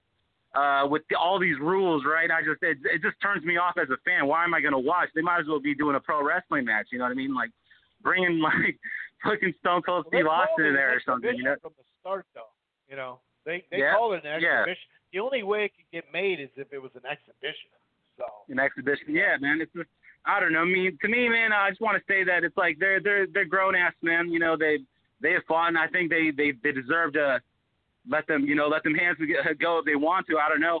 That's just my opinion. I feel like, I don't know, today's society, everybody wants to baby them. You know what I mean? Like, the state could get sued, too, maybe, if someone got really hurt, though. So, I could see both sides of it, Well, like I can see both sides. If they went someplace else. That's where I wanted. Right, that'd be different, Yeah. That's what I wanted from the original, because I know, from the beginning, because I knew that, something like this was going to happen, because all of a sudden people are worried about them, how can we let this happen? There's shame on whoever's going to, sanction it.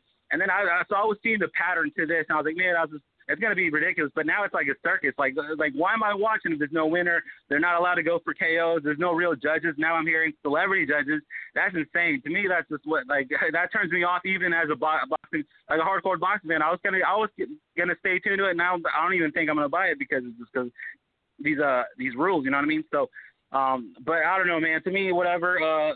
Hopefully they're successful with the pay-per-view. I don't want to dog it too much because I'm sure this is not the decision of the fighters. I'm sure this is the decision of certain other people, promoters, obviously the state, people, people that are going to be responsible. But to me, it would have been just better if just, let it happen, man. Just stop babying these guys. These guys have gone through, through the, they're kind of at the same age where there's, can they knock each other out? What's going to happen? I mean, that's what I wanted to see, a real fight between these two. And like now it's a circus. So I don't know. But I mean, yeah, man, I just want to start though. To be fair, though, it would have been a circus either way. I mean, I liked it though, man. I liked it. I know, but when you call it a circus, it was going to be a circus regardless. You know what I mean? Regardless if it was in Mexico, it's still a circus. My thing is, how many more times do you need to see Roy Jones get knocked out? That's my thing. Well, I mean, that's not for me to. That's not a decision for me to make. That's for Roy Jones and his team to make. I mean, he's the one that signed on. I mean, he didn't have to take his fight. It could have been some other guy. It could have been, James Toney in there. If Jones, I'm sure James Toney would have signed up to make that fight, man. And to me, that's not my decision to make. I mean, I don't want to baby these guys. I mean, that's not for me to do. That's not my decision. They're the ones that signed the dotted line. They're the ones that want to put this entertainment for me. For as a boxing fan, if that's their decision, if they want to come in and go full throttle in a fight, that's not my decision. That's their decision. But I'm not saying the decision. I'm asking you personally. How many more times do you need to see Roy get knocked out? I totally agree with what you just said, and that's not up for us to decide. But the fight's happening now, so the decision's already made. How many more times do you need to see Roy Jones get knocked out? That's the only thing that I'm looking at like, I don't know. 50-year-olds fighting is not the safest thing. That's all I'm saying. Yeah, I mean, I agree. I mean, they're not the same, but to me personally, I mean, it's I don't know. I don't know. You know what I mean? I can't give you how many times a certain number. You know what I mean? That's I'm not. You know, who knows if Tyson could knock him out at this age? Who knows? You know what I mean? We don't know. You know what I mean? The fight hasn't happened. You know what I mean? It's all scenario. You know what I mean? We don't know if Tyson can knock out this Roy Jones Jr. People, you can have an opinion, but you know who knows if Roy Jones just wants to box him up and he'll just box him up beautifully for 10 rounds or 8 rounds, whatever they want to go. Who knows? But I can't give you that number, Chris. I'm sorry, but I just can't. I don't know. You know what I mean? I just don't know. But but to me, I don't know. It's just I would, for me as a fan, I would have liked to seen it go full throttle. Let these guys don't have, you know, just have the simple maybe 6 rounds, right? 6 rounds, 3 6-minute, you know, rounds, or 3 minutes, 6 rounds, and then just go by then. You know what I mean? You know what I mean? That would have been simpler. You know what I mean? But with these rules, man, it just turns me off.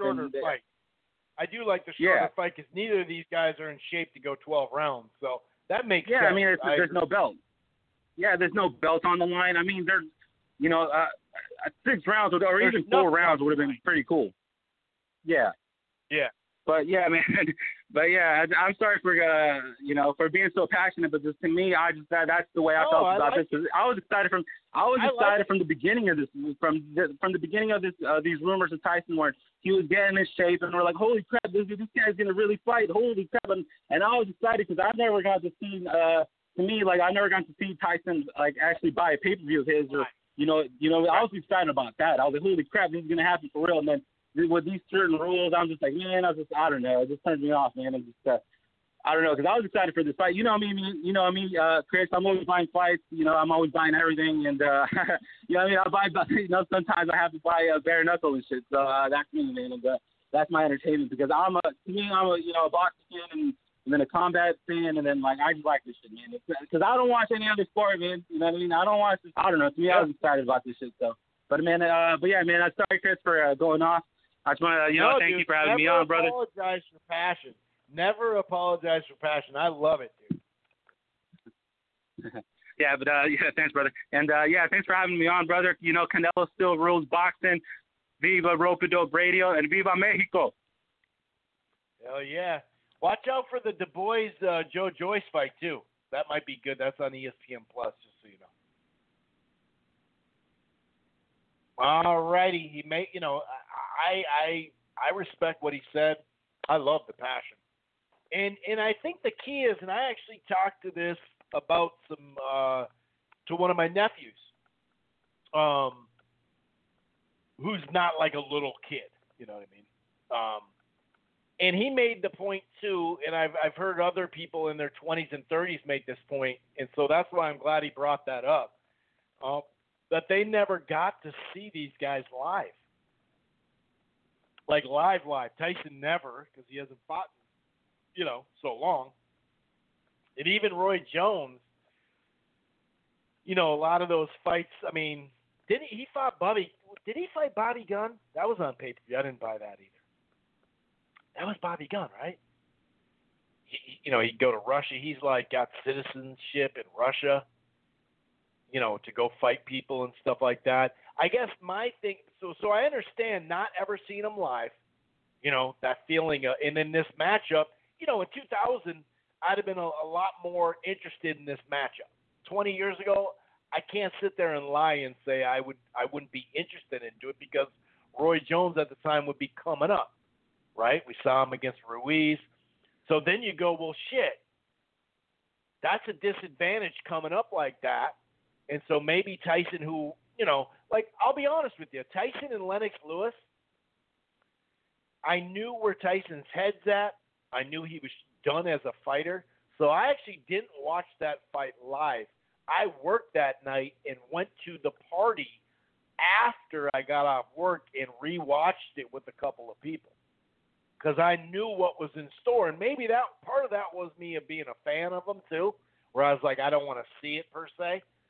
So I could at least see what happened a little bit to know if, because I knew his heart wasn't in it anymore.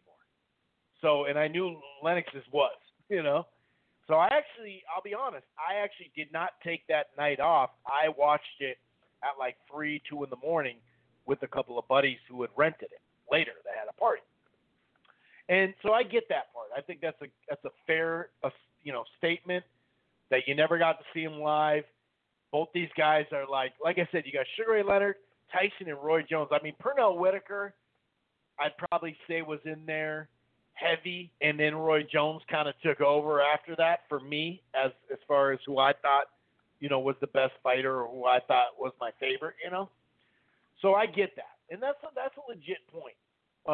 And if it was in Mexico or Saudi or someplace else, they wouldn't have some of these rules. But I just look at I've seen Roy Jones get knocked out too many times now. He's been winning fights. This is in the 2000s, like in the 2010s even, where you look and you're just like, oh, dude, he's getting hit again. And like I said, he'll be doing okay in the fight, and then he gets rocked and socked, and you're like, oh, dude, he has another concussion. So I do like the way Portland said, hey, it's not up, for me to decide. These guys are grown men. And I respect that, and that is very true. Just like how I get on here and say, I'm not going to sit here and tell you what you should buy for pay-per-view and what you shouldn't. That's not where I come in. You know what I mean? So I respect that a lot.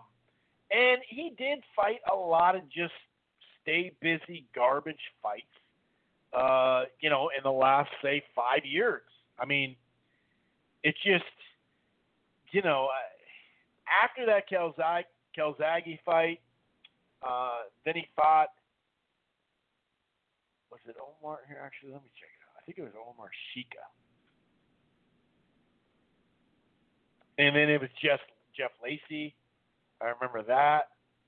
And then Danny Green, B-Hop was around there. Danny Green TKO'd him. He lost to Bernard, but that fight shouldn't even happen. That was 2010. That was 10 years ago already. Wow, that's quick. Oh, Denis Lebedev. He got knocked out in that. And basically, those are the ones that really stand out. That Lebedev and then Enzo. Those two were like, oh shit, I don't want to see that. Now he beat Bobby Gunn 3 years ago. Fought somebody in 2018, so he has fought, recently that way. BoxRec doesn't even have it. I just realized that. So I don't know. I look at it from a different viewpoint because I was a fan, or I still am a fan of them, and that didn't go anywhere. But when you are a super fan of somebody, you have feelings for them. Pause. And so those enter into the frame too. Like, shit, dude. I do not want. I remember watching the replay of Sugar Ray Leonard and was it Macho? They replayed it on Tuesday Night Fights. I was over at my girlfriend's who had cable, and I kept flipping back to the fight because I made sure I hadn't found out. I'm pretty sure that was on. Maybe it was on Tuesday Night Fights straight up. No, I think just the replay. God, I can't remember. That was like 20 some odd years ago. Anyway, so I'm flipping back and forth to Tuesday Night Fights, like watching a little bit, like, no, turn it, I can't see this, because Leonard was just done, you know what I mean? And that's how I felt, like watching Roy Jones of late when I have seen him. I hadn't even seen him fight since Enzo, and I just don't need the guy to get knocked out anymore. So this fight doesn't appeal to me, but it is what it is because he probably won't get knocked out in this one. But I do respect overall of you do what you know, everybody has their right to do what they want to do with their life. And that's cool. And I totally respect that. And that's fair game. And it's a free market, so people are going to buy this motherfucker. Now, don't get mad if they, some of these people that are casuals that don't know the rules. And so all of a sudden they're going to be like, 2 minute, what the fuck? 8 minute, what? I just hope that that's that message, and that's why I did like the commission saying, hey, we're being honest with you. We're not trying to scam anybody. And I hope that the promotion plays out like that down the stretch too. Because you could say you don't want to see the fight, you do want to see the fight, that's fine, but people putting their hard-earned money down, I don't want to see them get fucked on that shit either.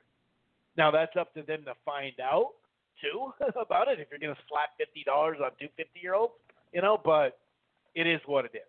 And then on the Tyson side, dude, he the last couple of fights, he was done. Like, done, D-O-N-E. And then we found out about a breathing issue that he had. And that's why he wasn't good late in fights. So you think that breathing issue is going to go away? So I do like another thing Portland said about the shorter fight. Now, 2-minute rounds, whatever. I mean, maybe that will make it that much more entertaining. 2 minutes, 8 rounds. They know that they don't have that extra minute. Maybe it'll be fun to watch. But if I'm paying for a fight and someone hits somebody with a good shot and the ref goes, no, hold on now. Don't follow up. To me, it's like, what's the point?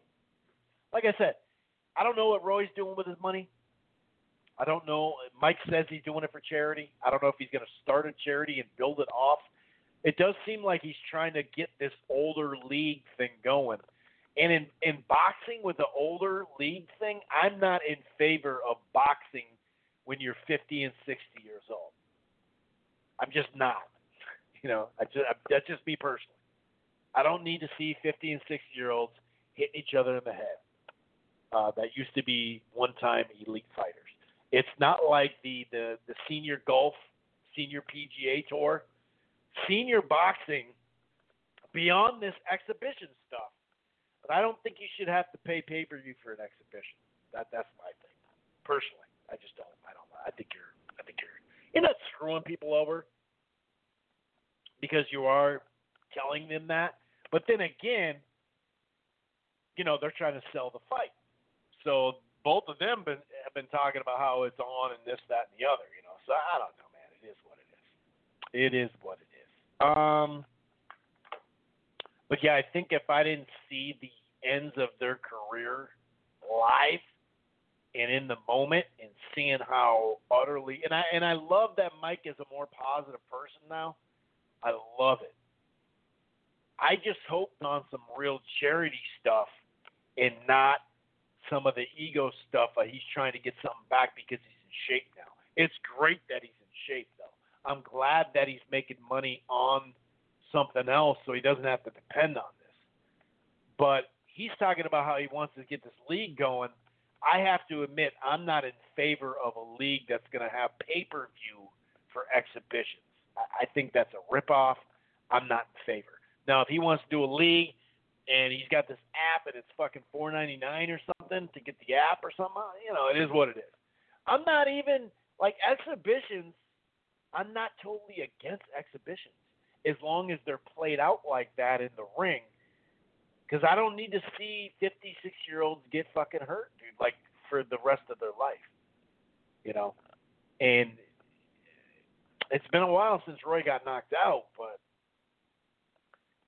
I mean, they always say the last thing that goes is your power. I'm guessing Tyson can one-shot you still, Maybe I'm wrong, if that makes that makes you feel better. Anyway, we're going to break down this weekend. Then we're going to get to some current fight news. Then we're going to end on the boxing Twitter segment. Who's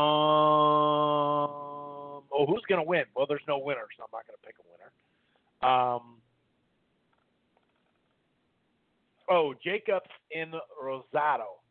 Gabe Rosado from Philadelphia.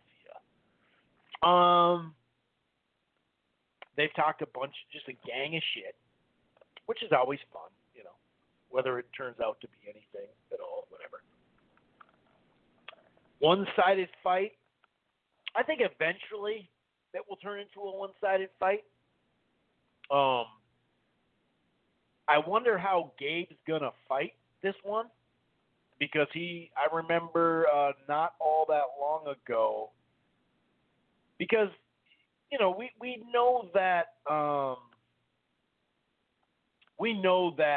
like, the Peter Quillen fight, it did seem like it was stopped prematurely. It did seem like he was starting to make some... This episode is sponsored by Schwans.com. What are you having for dinner tonight?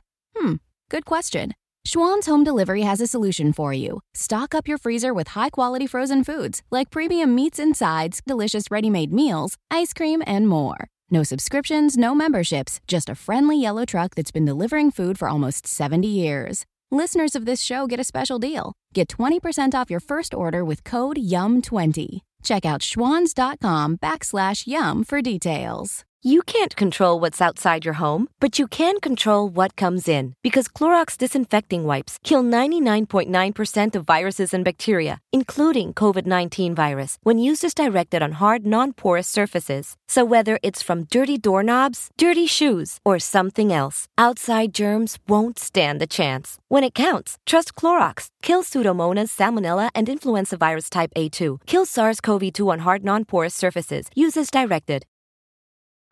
Waves in that fight, you know. But that was a while ago. I'm looking at it right now. That was 7 years ago. Holy shit. And then he got beat by Charlo. Got TKO'd by Lemieux. Willie Monroe beat him. Barely lost to Martin Murray. Had a split decision draw to Luis Arias.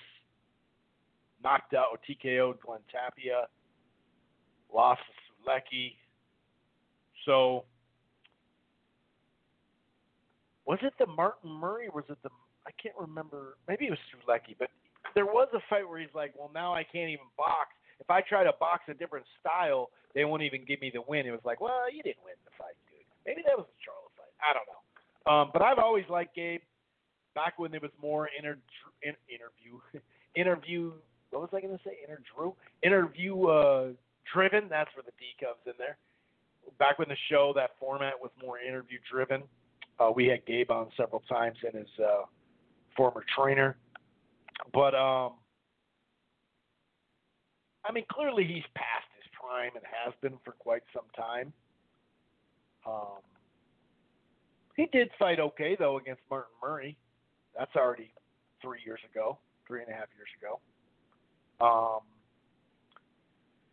I just don't think smart boxing is the best thing for him to do.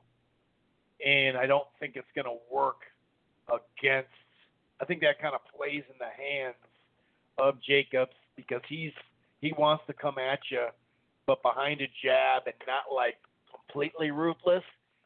But then he'll get ruthless with his wide shots. It seems like he's gotten better at that over the last couple of years, though, Jacobs. So, like I said, though, the levels. Jacobs doesn't always separate himself when you think he should. And I could see him getting hit with shots. I could see him kind of getting stood up and buzzed potentially. But I just think Jacobs is better.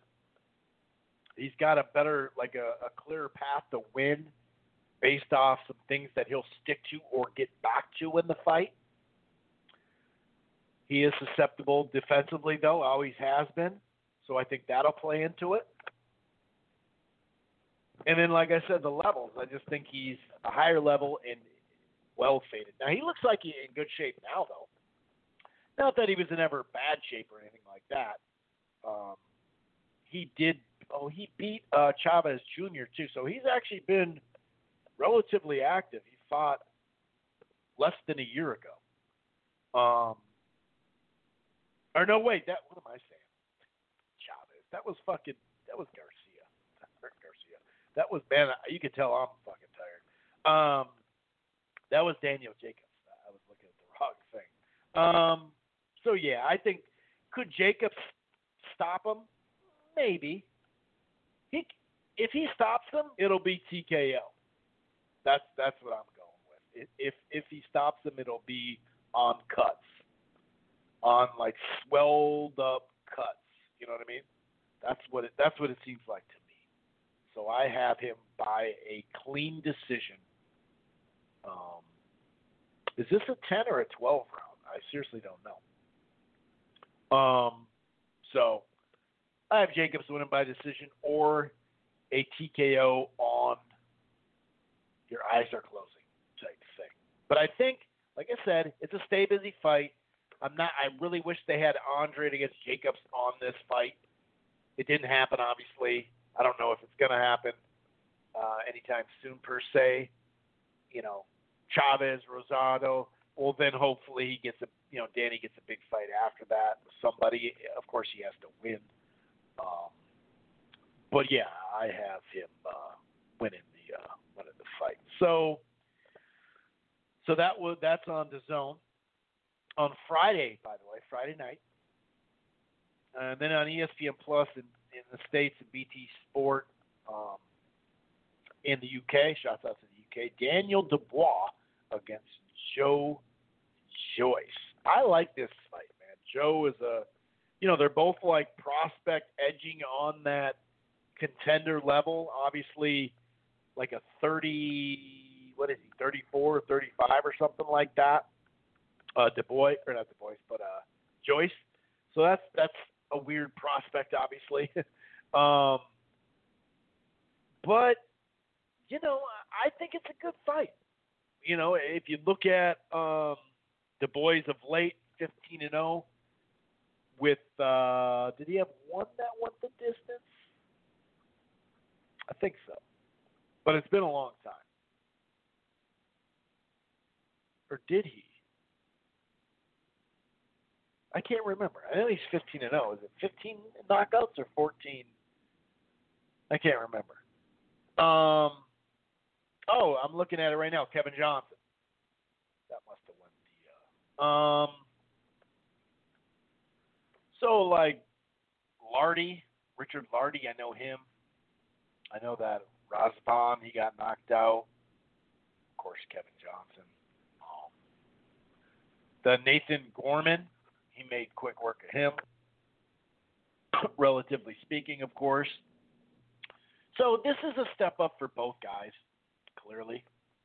It's 11-0 with 10 KOs on the Joe Joyce. Brian Jennings, who was pretty faded. Ustanov, Stavern, Hanks. He actually has veteran, get me some rounds type stuff.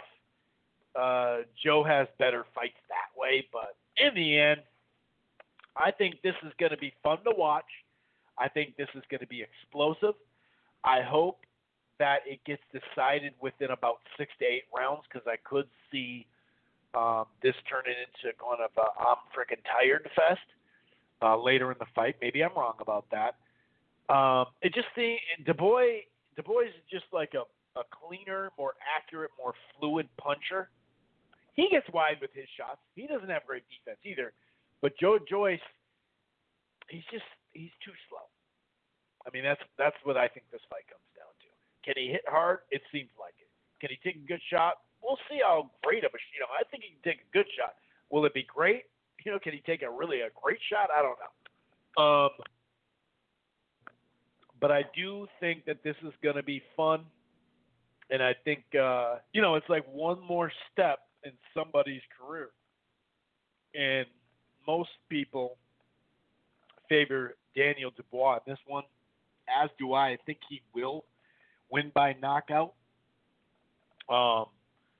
I wouldn't be surprised nor shocked if it did go the distance, though. Not a lot of people are saying that, per se, that I've seen. What are the odds on that? So I'm seeing the lowest I see is plus 273 at bookmaker. Otherwise, it's mostly plus for Joe Joyce as an underdog, plus 370, plus 300. So it's like 3 to 3.5, say, underdog. So, and that's, there's not many. That's kind of like one of the closer fights of the weekend, now that I'm looking at it. Well, the Tyson, what? Well, hold on. Mike Tyson's a minus 170. Nate Robinson, Jake Paul. Jake Paul's minus 220, plus 180. I'm going with Jake Paul on that one. But yeah, otherwise, man, it is like, if I'm looking at these odds, and it's pretty far odds, man. Not many good fights when it comes to that. And that Andre fight is off now, too, isn't it? Tony Yoka takes on Christian Hammer. It's another fight that could be somewhat interesting from a, heavyweight prospect thing. But I'm going Daniel Dubois. To me, he just seems like he's, I don't know, a little more put together, a little bit more fluid in his punches. Less slow. I know that sounds pretty basic, but I think it's kind of true. Is Joyce worth putting something down on a plus 350 or something? Yeah, probably, because we are in a stage where, like I said, Joyce has better track record against faded vets or vets that never really were anything per se, but they give them rounds and becoming an experienced professional. Sure, but he never got that bigger fight where you're like, oh, okay, he beat him and he's quality right now, whereas that obviously would be what would happen here. So, I don't know. That's what I like the fight of. It's not a 50-50 fight, but it has that there's some what ifs and maybe, maybe not type thing. You know what I mean? So,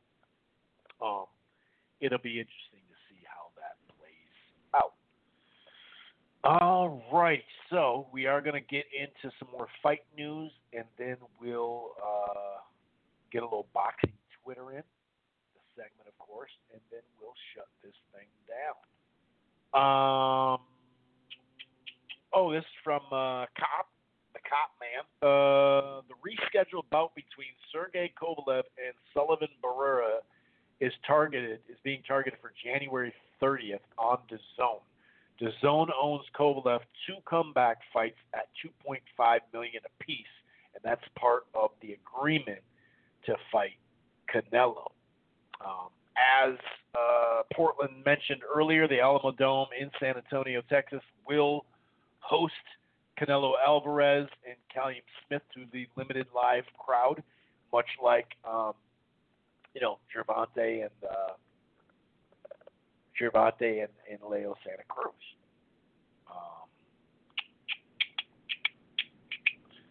Let's see here. Is there any? Okay. Oh, there's some interesting news here. Herring and Frampton title fight targeted for mid-January in the UK. This is from Jake Donovan, BoxingScene.com. Jamel Herring appears to be set for the most significant fight of his pro career. Sounds like it's going to be targeted to take place on the weekend preceding Martin Luther King Day, with the bout to air live on the ESPN platform from a location to be determined in the UK. Stateside, the working date is January 16th. However, Boxing Scene has learned of potential plans to stage the event to where it airs live in prime time for the U.S. viewers, which would place the fight Sunday, January 17th, locally in the UK. How's that work, though? If they want to do primetime U.S., Sunday in the UK, like, what time that'd be super early in the morning. But if there's no crowds, I don't know. I don't know. Either way, it's a good fight. That's kind of my main point there. Speaking of an interesting and good fight here, Casimiro and Rigondeaux are reportedly in negotiations for a March or April 2021 fight, which would be dope. This is El Nuevo Herald. That's where that comes from. Casimiro against Rigo.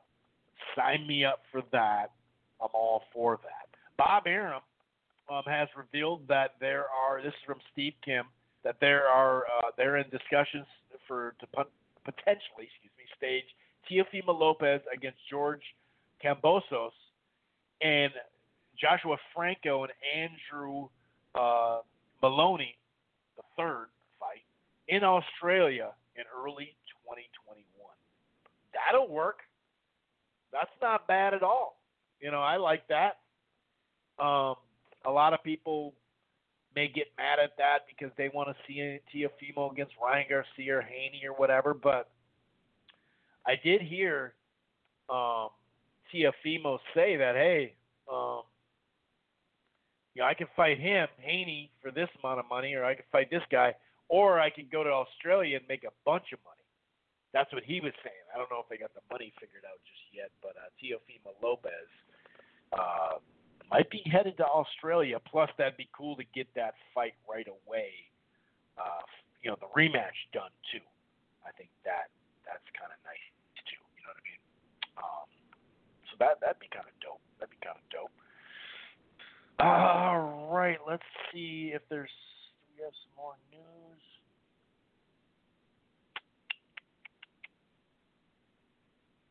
I think that's it for news. Yeah, I think that's it for news. Oh, this one comes from Deuce. Sources. Julian J-Rock Williams will make his long-awaited return to the ring on December 26th on the PBC on Fox against Dennis Hogan. Now, is this at 154? Because I like Dennis Hogan at 54 a lot better than I like him at 60. But Hogan and Williams actually as a comeback fight, I don't have a problem with that. Nothing wrong with that at all. I would take that. Oops. Sorry about that. Let's see. I know Teofimo, speaking of Teofimo, he was saying that now that he has all the belts, that he's the A side against Gervonta. Now, I'm not saying that Gervonta and Floyd and company, Al, would necessarily want to put him in next with Teofimo, right? But it's pretty obvious that he's not the A side. And it's funny because I understand why people do this is negotiating, and maybe some are going to be stubborn enough to keep him, to keep that in place and be stubborn. Some not. He does say, hey, I was the clear B side against Loma. Now I'm the A side to everyone. But that's just not true with Gervonta. It's just not.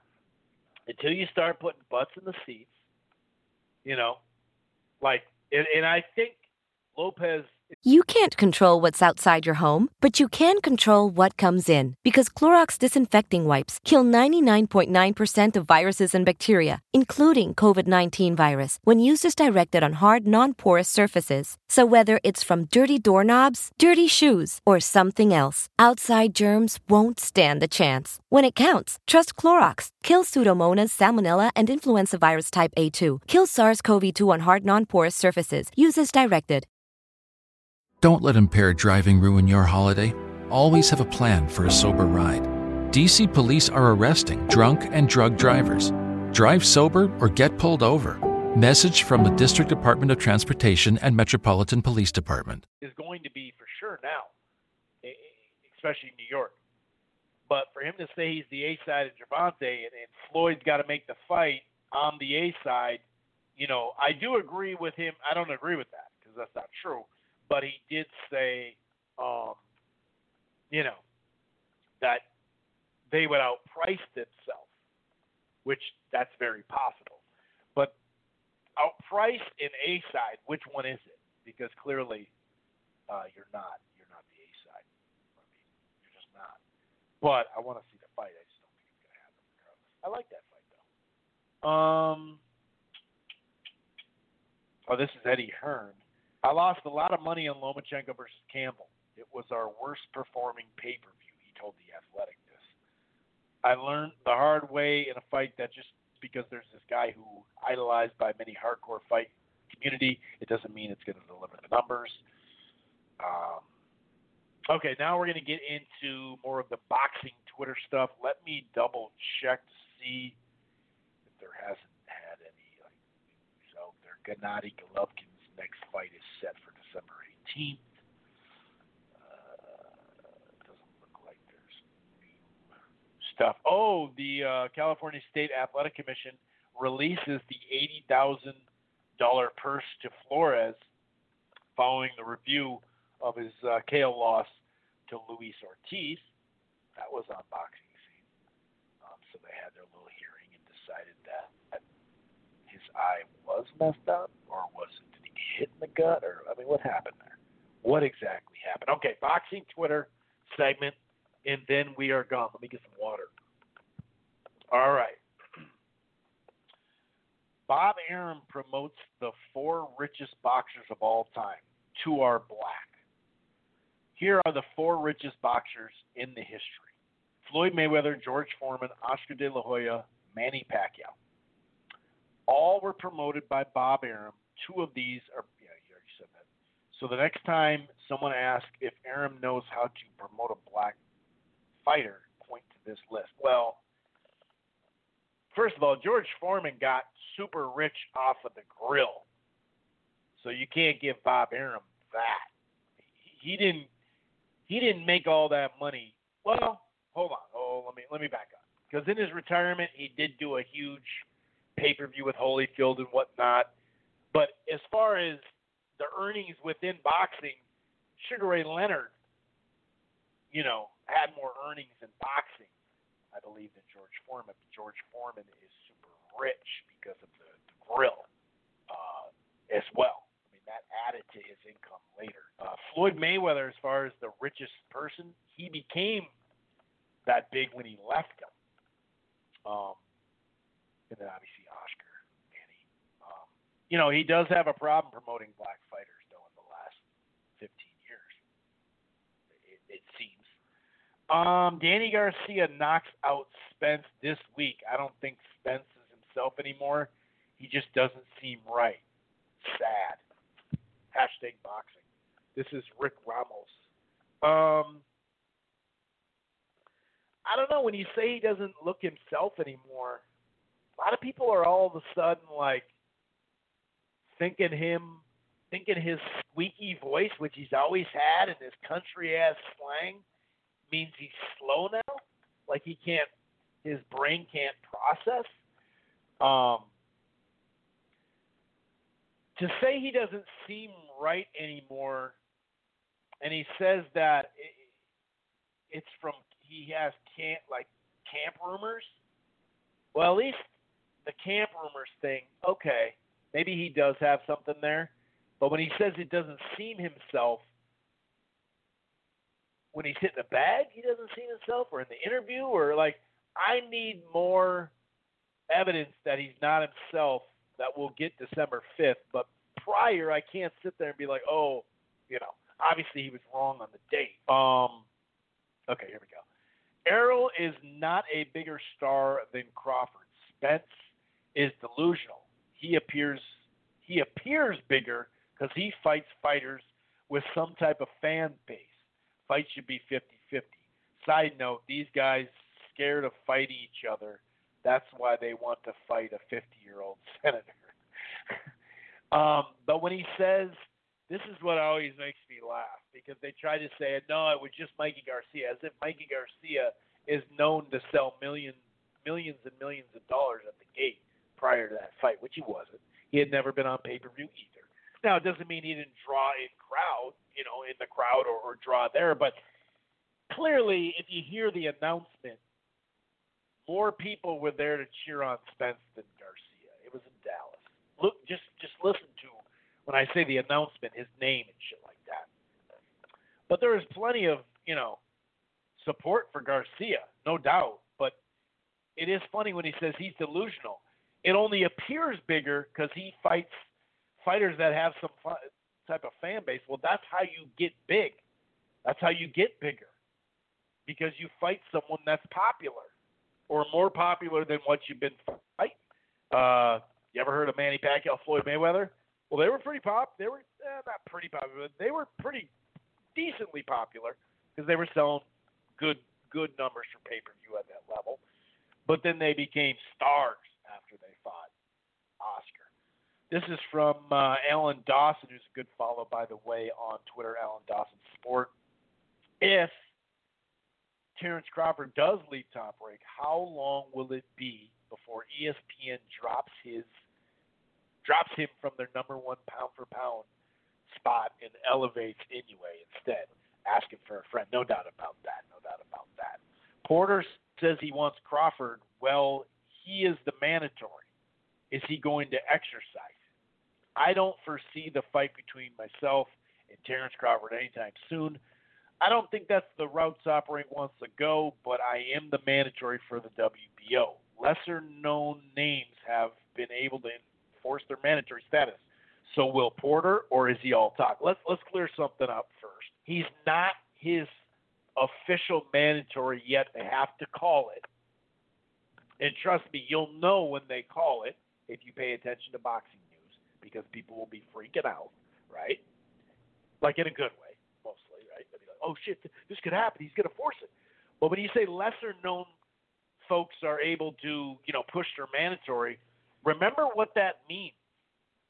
Now, I don't remember the cut for WBO, if it's 60-40 or if it's 75-25 or 70-30. I don't know. But the mandatory, if it goes to a purse bid, it's harder to negotiate in that spot when it's a big fight.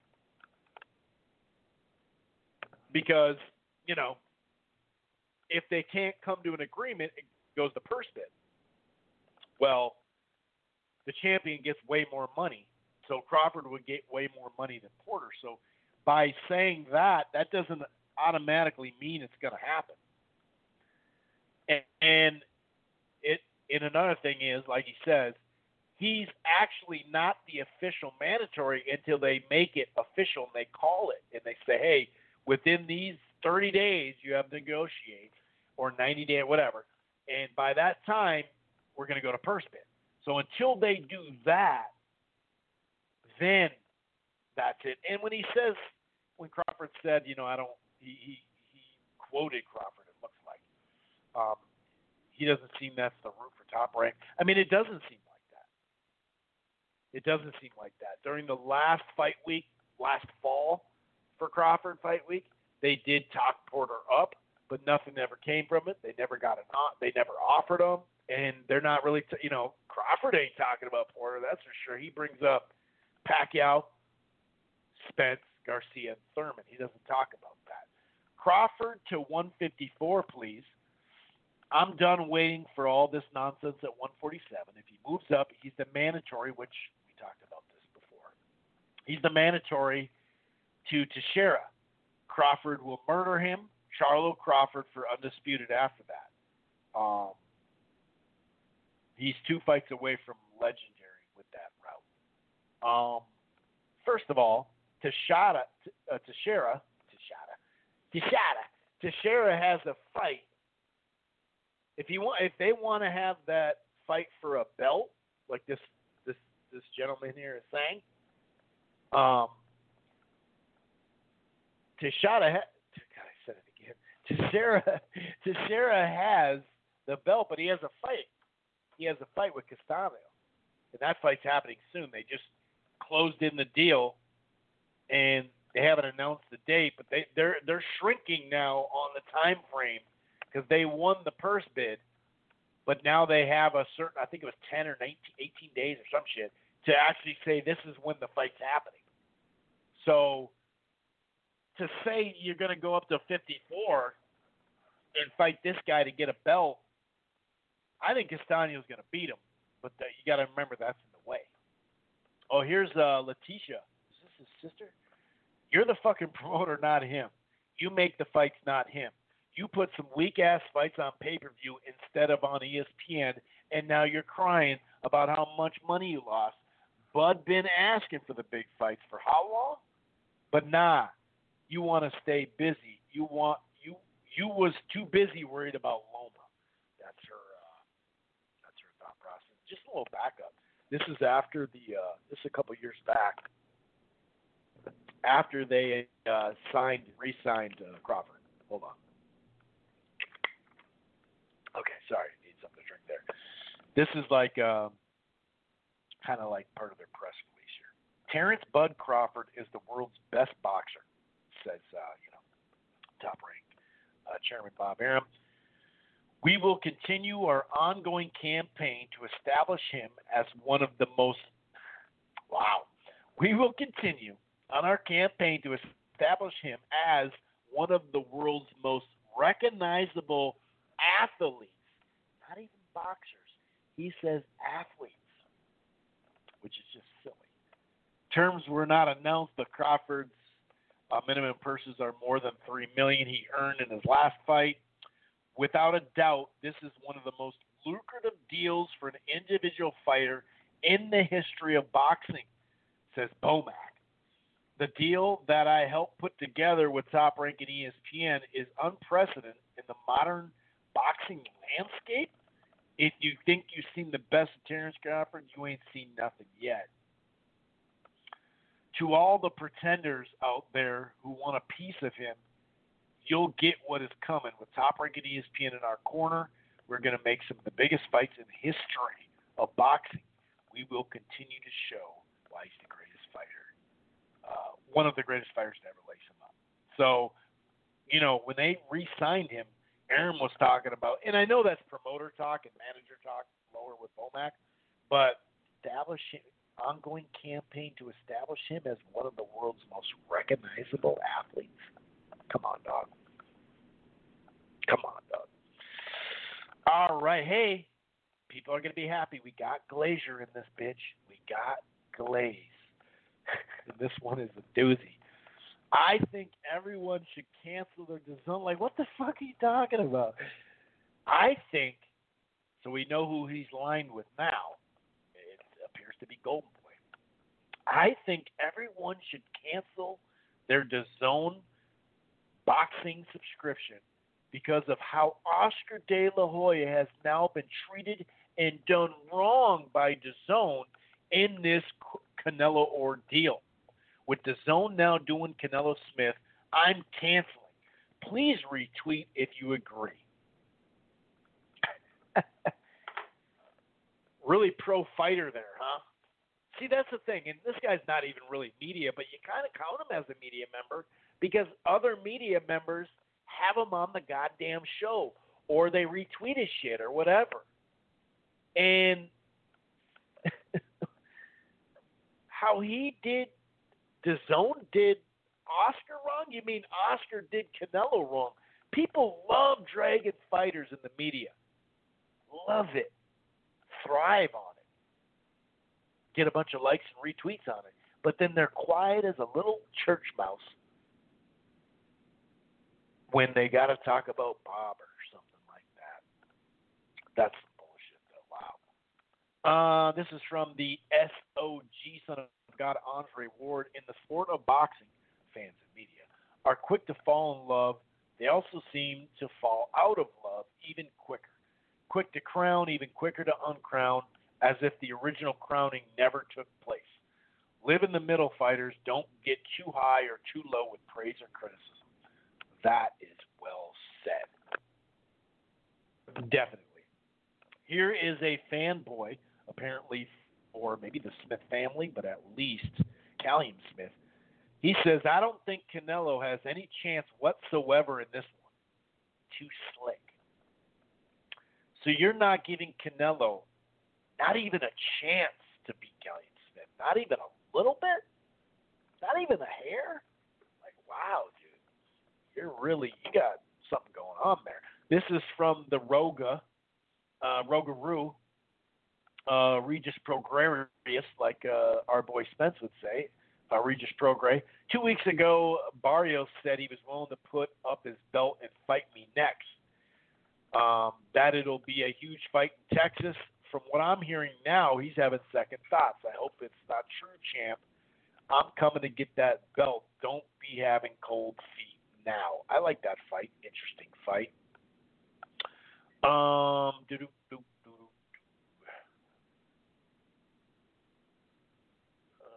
We have another one. I think that's it, folks. I think that's it. Let me just double check to make sure there's not any kind of late breaking news.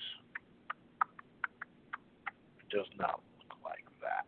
So, try to enjoy the fights this weekend. I think we'll get some entertainment. You can do what you want to do with. Is that a song? You can do what? That kind of sounds like the In Living Color intro, but it's not. Anyway, I'm gonna get out of here. Enjoy the fights. Like I said, we got a big heavyweight fight between two prospects in that contender. Whoever wins this fight is a contender. Let's put it that way.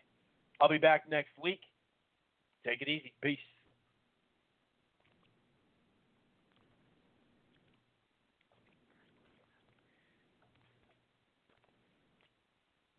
Are you ready to give your employees and customers smooth, secure digital experiences? Then you need Ping Identity. As an identity security pioneer, Ping champions your unique identity so your employees can be productive rock stars and your customers can engage with your brand wherever and however they want with lovable digital experiences. I'm the Chief Identity Champion and I'm here to help. Visit pingidentity.com today. You can't control what's outside your home, but you can control what comes in. Because Clorox disinfecting wipes kill 99.9% of viruses and bacteria, including COVID-19 virus, when used as directed on hard, non-porous surfaces. So whether it's from dirty doorknobs, dirty shoes, or something else, outside germs won't stand a chance. When it counts, trust Clorox. Kill Pseudomonas, Salmonella, and influenza virus type A2. Kill SARS-CoV-2 on hard, non-porous surfaces. Use as directed.